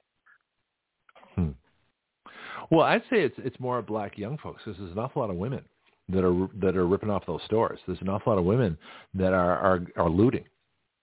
You know, you look at the video. Yeah, it is. You know, so I think it's an age. I think it's a young black urban population that is committing, you know, a disproportionate amount of these crimes, hugely disproportionate. Any of the videos I've seen of people storming in stores, it's invariably young black people. And I wouldn't single out black men at all. I think there's just as many women that are doing this. Well, it's the age. The majority. Well, okay, black women do get in on it. Females do get in on it. Well, it depends on the crime. I'm sure there are more black men who are carjacking and more black women who are raiding stores. When it talks about the assaults, the robberies, the murders, and what assault get shot is an assault. It's the black male. And you see the Biden administration, they send Harris to a funeral in Memphis, which is, you know, I can understand. But man, you got over 4,000 you could go to in Chicago. I mean, just get a whole wardrobe for it. We need to talk about why this is. I mean, because I think black males are targeted to become criminals from the neighborhood, from the schools, from the government policies, from the way the money is spent, to the lack of corporations and businesses and jobs and opportunities and everything else. Young black men are singled out and are directed by the government into a life of crime as the best option. And that's what we need to change. And then the poor black, the elderly, they suffer for, like in Memphis where they have the big celebration, the activists, because they disassembled the Scorpion units. I think it was 3. Question is, why you have to have 3 of those? Well, because of the crime. Okay? Yeah. Now that they disassembled, there was no one, and they were very successful in anything that they done. But now that they've disassembled with a crime, the criminals are going to still continue to act out. Who suffered from that? Well, it's the elderly blacks that can't go nowhere. They left. Yeah. No, I understand. This is crazy, but nobody says anything. They don't give a damn. I'm going to look into. No, they don't. So but I want to look into why this is. Okay, go ahead. Yeah, it's the same thing that you see going on in Ukraine. You got cash. The cash cow is being expended in the Ukraine just like it is in these areas. The crime is being made on somebody's behalf. If it's settlements, on somebody's behalf, the education. You know, when you put more money in a school district, not only, and they say that the teachers getting paid, going to raise teachers' pay, guess who else gets paid? The administrators, who's already sitting and heading over a failed system. And they're making all kinds of good money at administrative levels. If more money goes to the teacher, it automatically money goes to the administration. The administration is the big politics. That's the big politics. The administrators get paid big time, then they'll turn around and donate to some of these lackey politicians that's in these urban areas that's not doing anything. It's a racket. Well, it's definitely a racket, and you can't audit because that would be called racist. And people are so worried about the racist label that they won't do what they're supposed to do and find out where the money's going. It's quite fascinating. You know, it's amazing what you can get away with when you call somebody else a racist. Merlin the Magician couldn't have put on a better show. Yeah. So you hear that, white people? You know, stop knuckling under this. You know, the first thing, I think every white person should go through like a racist vaccination. So in other words, get called a racist in front of a group of people and then get over it. And once you're over it, you know, you can do anything you want. It makes it a lot easier. You know, I've been called a racist on this show. I don't care. Call me a racist. You better be able to defend it because I'm going to accuse you of false accusation. I'm going to make you prove it. And you can't.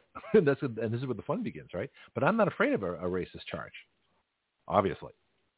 You know, but once you get to that position, life becomes very easy. I can say exactly what I want to say. I may hold back because I don't want to be, gratuitously offensive. But if it's controversial and to the point, I don't care what I say. Let's go back to this here. I'm fascinated with one other thing real quick. Whenever they give a report on Supreme Court ruling, they need to name the justices and how they vote. They should. They just can't say the Supreme Court voted. Well, they'll usually say who wrote the majority opinion. The majority opinion is the chief judge, usually delegates to somebody to write the majority opinion. Even the chief judge is not on the majority. You usually know who wrote the majority opinion, and you usually know who wrote the strongest dissent. So that's generally how it works. Like when the Supreme Court finally fixed their bogus Roe v. Wade decision, Clarence Thomas wrote the majority opinion, and I'm pretty sure Stevens, who just retired, wrote the dissenting opinion with concurrence. Well, the thing is that it's the news that should do it. The courts can continue doing how they do things, but the news should report what judges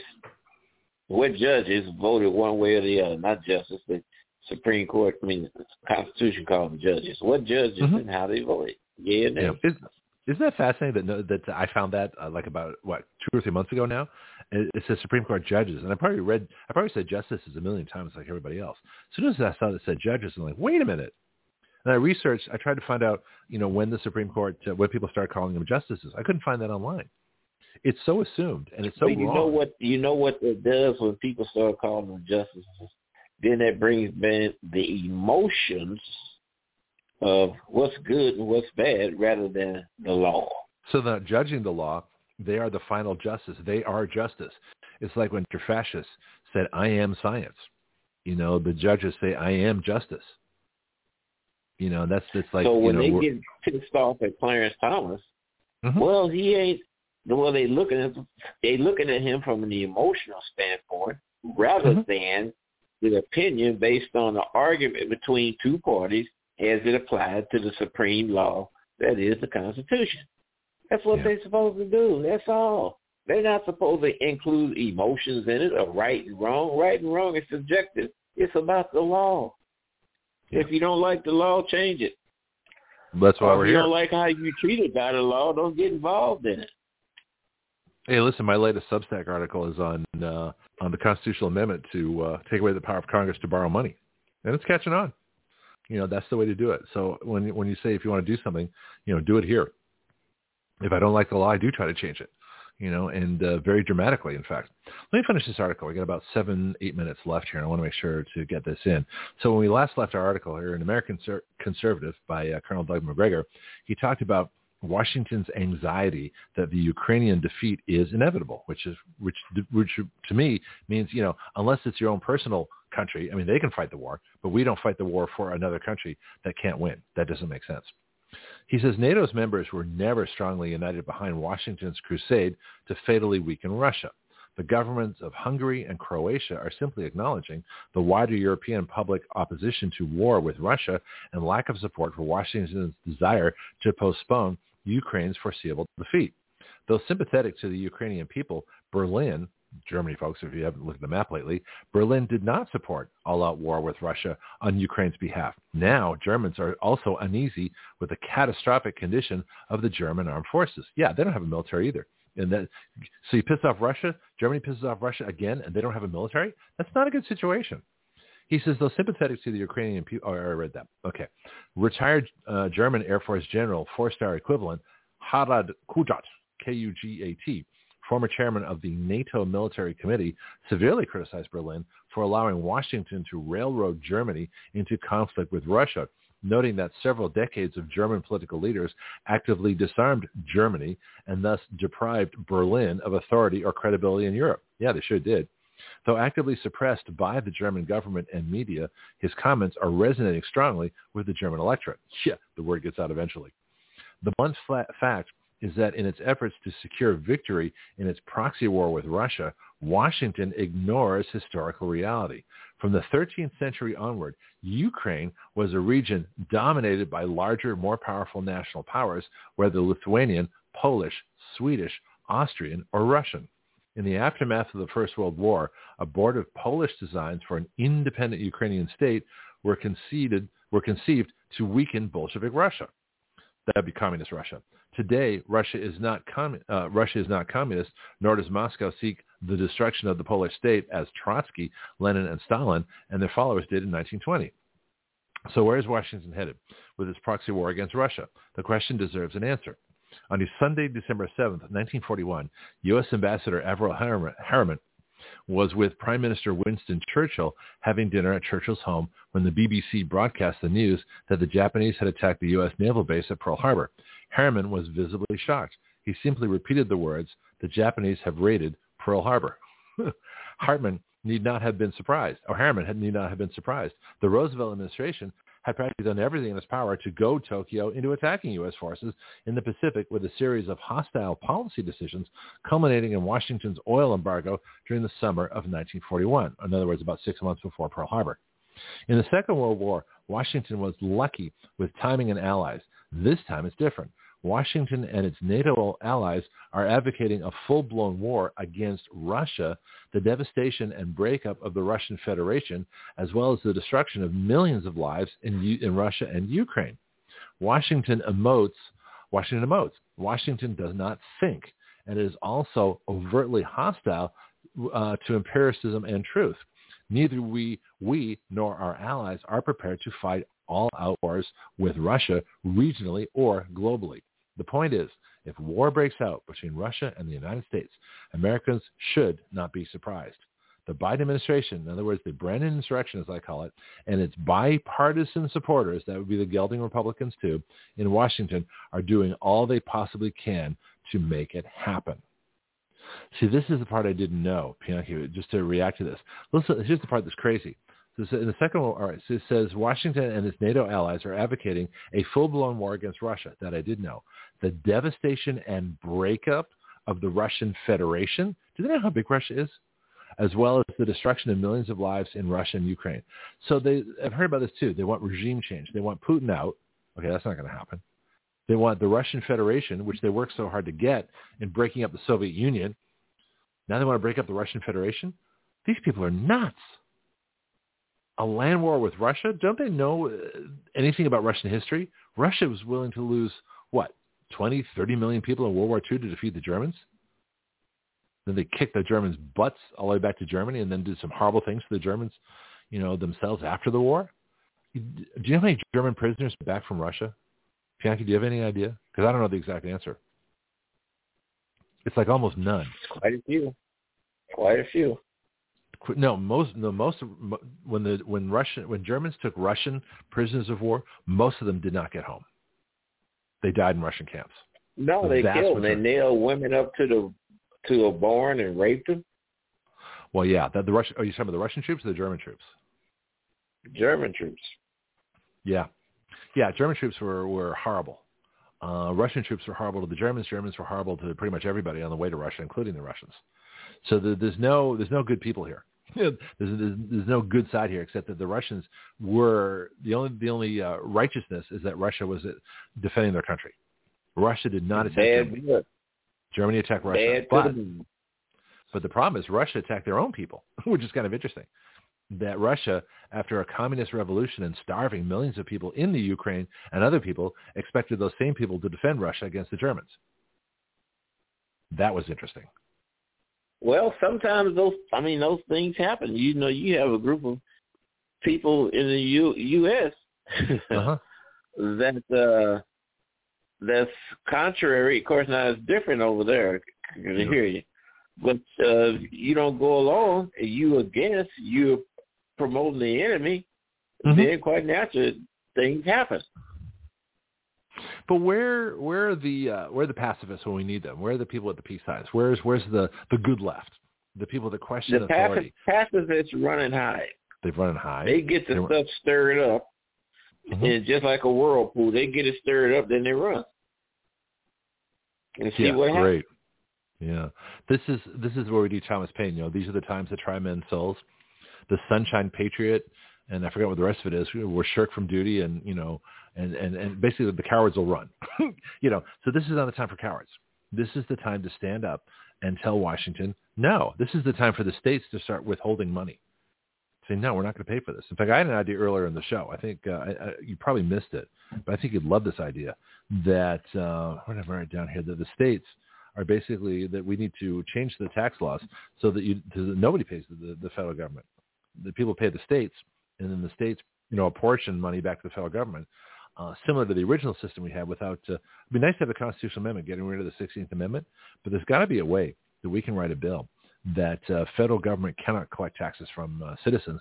They can only, or that, I don't know how to do it because the Constitution says they can take money directly. So we either have to repeal the 16th Amendment or create a law that complies with the 16th Amendment, but still has people paying the states first. So the states can withhold money from the federal government. But the states have got to stop. They've got to start withholding money. And it's like if these people are spending $100 billion on Ukraine, then the states need to withhold, $200 billion from the federal government. Say, look, you can do this, we're going to punish you. We're going to take, or $300 billion. We're going to give you treble damages, as they call it in civil lawsuits. So, but it ain't necessarily the states that withhold because employers have to deposit those employee taxes by a certain time frame. It depends on what your payroll is. If your payroll is at a certain level, then you have to do it by the next week. If it's at a small level, you do it once a month. So it depends. So it's the employer that deposits those monies that's withheld from payroll. Mm-hmm. Now you got states that has to collect employee taxes, wages. Also, and I imagine they turn them into the federal government too. They deposit them in the bank. I think it's called a 940 tax. I think is what it is, but I'm not sure. Well, I agree with you. That's the only way you're going to stop these people. You got to cut you got to cut the purse string. So I'm writing down here. What money do states pay to the federal government? So you got state employees that they withhold taxes from. Right. Withholding tax.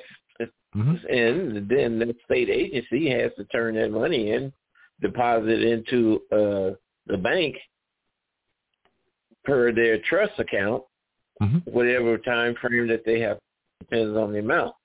Some people have to deposit the very next day. No, it makes sense. I'm curious. I'm going to find out because I want to find it because the 16th Amendment isn't going to be repealed anytime soon, even though it should. But in the meantime, what can we do to have states make it easier for states to withhold money from the federal government when the federal government's sending all our money to the Ukraine money laundering operation? This is. I mean, what I think you need to do. The states see. If the employee, of course, that's what you do when you get they give you your EIN number. That's kind of like an agreement. Right. But if the employee said that, look, we're not going to withhold. If you're going to collect it from the taxpayer themselves, the employees. If the employer says that, then now it's it's kind of a complicated thing because the employer gets this EIN number, employment identification number from the IRS. And I think in that agreement that you agree to withhold the withholding tax. It's called a trust. If you violate their trust, they will come after you personally, bypassing the corporation. Mm-hmm. You can be held responsible personally for not turning those monies in. It's complicated, but I agree. That's the only way you stop runaway. To stop runaway corruption, you're gonna have to cut the purse strings. Yeah. Well, I'm going to look into how money is transferred from the states from an employee, for example, to the federal government. How does the withholding work, and how much money do states have that they collect on behalf of the federal government? How do they turn it? See, I don't know any of that stuff yet. That's where we need to see when more. You fill out when an employee comes to work for you, they fill out a withholding statement. Right. Every employee does that, and it's based on you list your deductions, you list your claim, your claim dependents. You list your dependents, and then your payroll service figure out what you owe based on what you make. And that's part of your withholdings each pay period. You fall into a percentage. Okay? The employer don't put that on your check. It goes into another account that they deposit into the bank. And that's the trust account with the IRS. Interesting. Well, and let's talk about this myth too, that people think that they pay, half the payroll tax, the employer pays the other half. No, you pay the whole thing, because the employer takes 15% of the money they would have paid you, and they put it in this trust account, and that money is sent in. So you lose 15% of your money to the payroll tax. Whereas if we had a privatized retirement system, they only take 10%, and you get more money out of it. Well, they do. You do. If they some taxes, if it's the Medicaid, Medicare portion of it, you pay 7.5%, and I think that the employer pays 7.5%. No, but it's still 15%. No, it's still 15%. I know it's 15% because that's what the self-employment tax is, being self-employed. And so the self-employment tax is 15%. So they're paying the same amount as employees pay. So you lose. Well, if you look at the money, don't worry about the payroll, but the source. But look at the amount of money that's going out. So in other words, regardless of whether you say the employer pays half or the employee pays half, or the self-employed, person pays 15%, it doesn't matter. It's still 15%. Employees are still losing 15% of money. 15%. The total 15% don't come out of the wages. The employer's portion of it is the cost that goes to the job. So if I bid a job for X number of dollars. Yeah, but without that payroll tax, the employees could get 15% more money. So they're still losing. I'm not saying they're paying 15%, but they're losing 15%. So whether the employer takes it from a different account or whatever they do with it, however they pay that tax, 15% of the money that would have gone to an employee goes to the federal government for payroll tax. The same as self-employed. Goes to the employee. Yes, it's actually 7.5%. 7.5% the employee pays, then the employer is required to pay 7.5% on that amount that they pay. But the employee, you're missing the point. You're missing my point. Pianki, you're missing my point. The employee still loses 15%. Whatever account the company uses, it doesn't matter. The employee don't lose 15%. Yeah, my payroll sometimes was upwards $250,000 a week. I think I know how that would work. Oh, I know you know how it works, but it's a perception thing. So in other words, what we're arguing is, yes, you're right. The corporations the companies are taking from different accounts to pay that money to pay the payroll tax. But what I'm saying is that the employee is losing 15%, and whether they're paying it themselves, whether it's coming out of their wages, or whether it's coming out of another corporate account or anywhere it's coming from, however you pay the payroll tax. No, it's coming out of their wages. It's their income. If your income, say you work $20 an hour, you work 5 hours. That's $100 worth of income. Okay, you got to pay $7.50 toward federal tax. All right, let me try and explain it another way.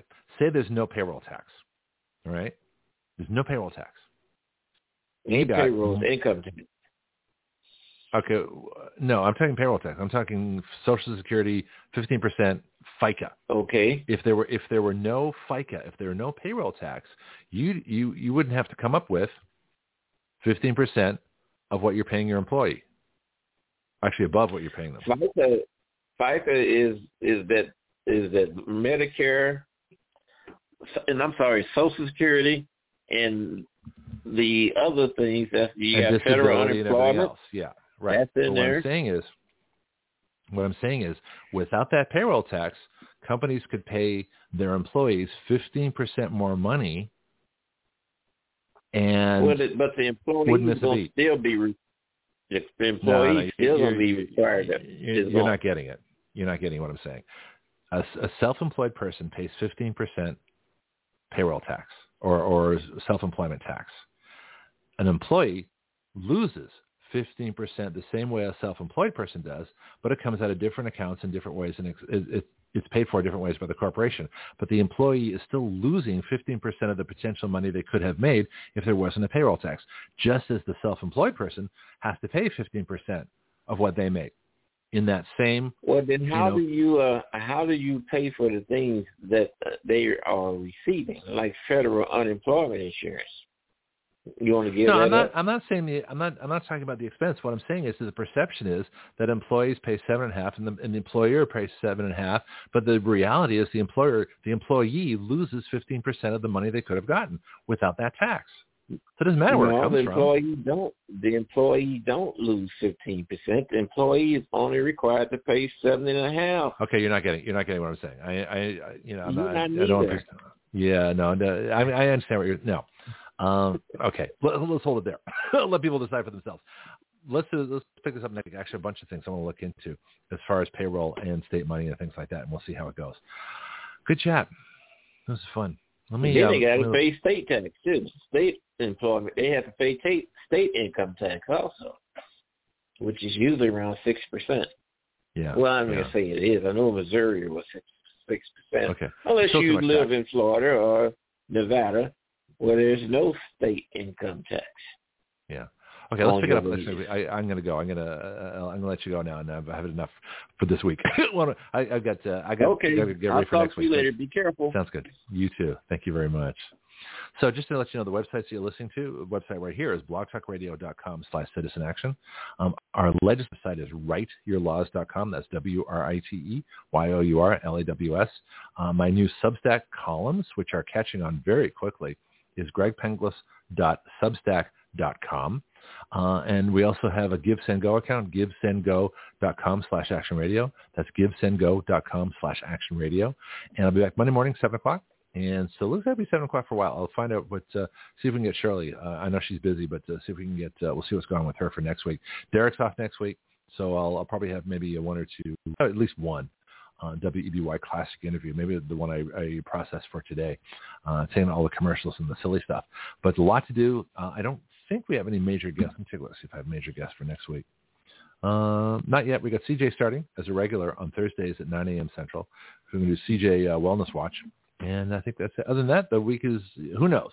Things develop so fast around here, you never know. But we're going to have more guests in the works, and that should be all kinds of fun. So thank you for listening, and share the show everywhere. Share the bills.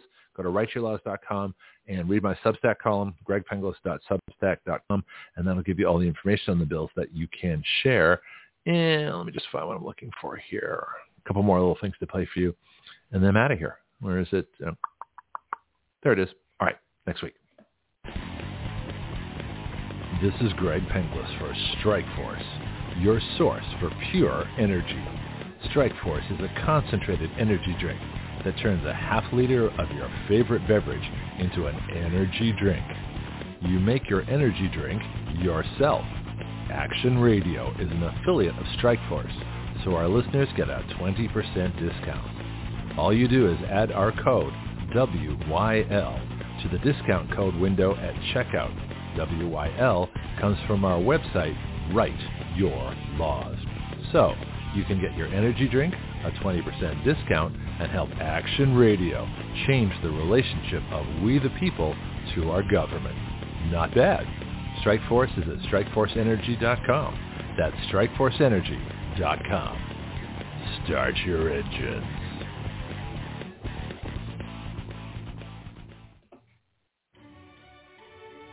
Hello, this is Greg Penglis for our newest shooting range here in Milton, Florida. Stand Your Ground. My friend Jason Myers and crew are creating an incredible facility for our city. Stand Your Ground is located at 6632 Elva Street. The phone number is 850-789-1776.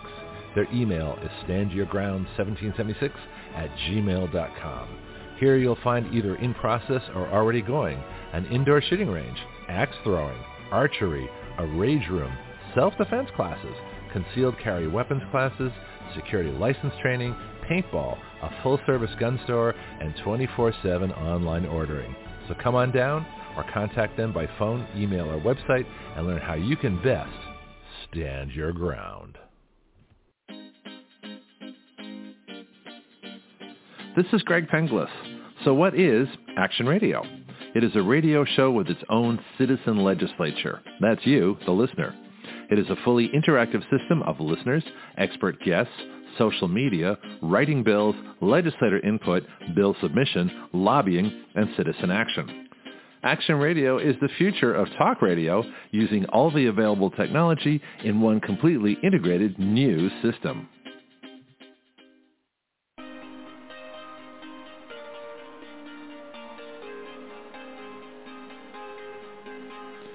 You are listening to Action Radio Online with Greg Penglis. The webpage for all Action Radio shows and podcasts is blogtalkradio.com/citizenaction. Please share our show with all your friends and family, both nationally and internationally. The guiding principle of Action Radio is this: we the people give our consent to be governed through writing the laws by which we are governed.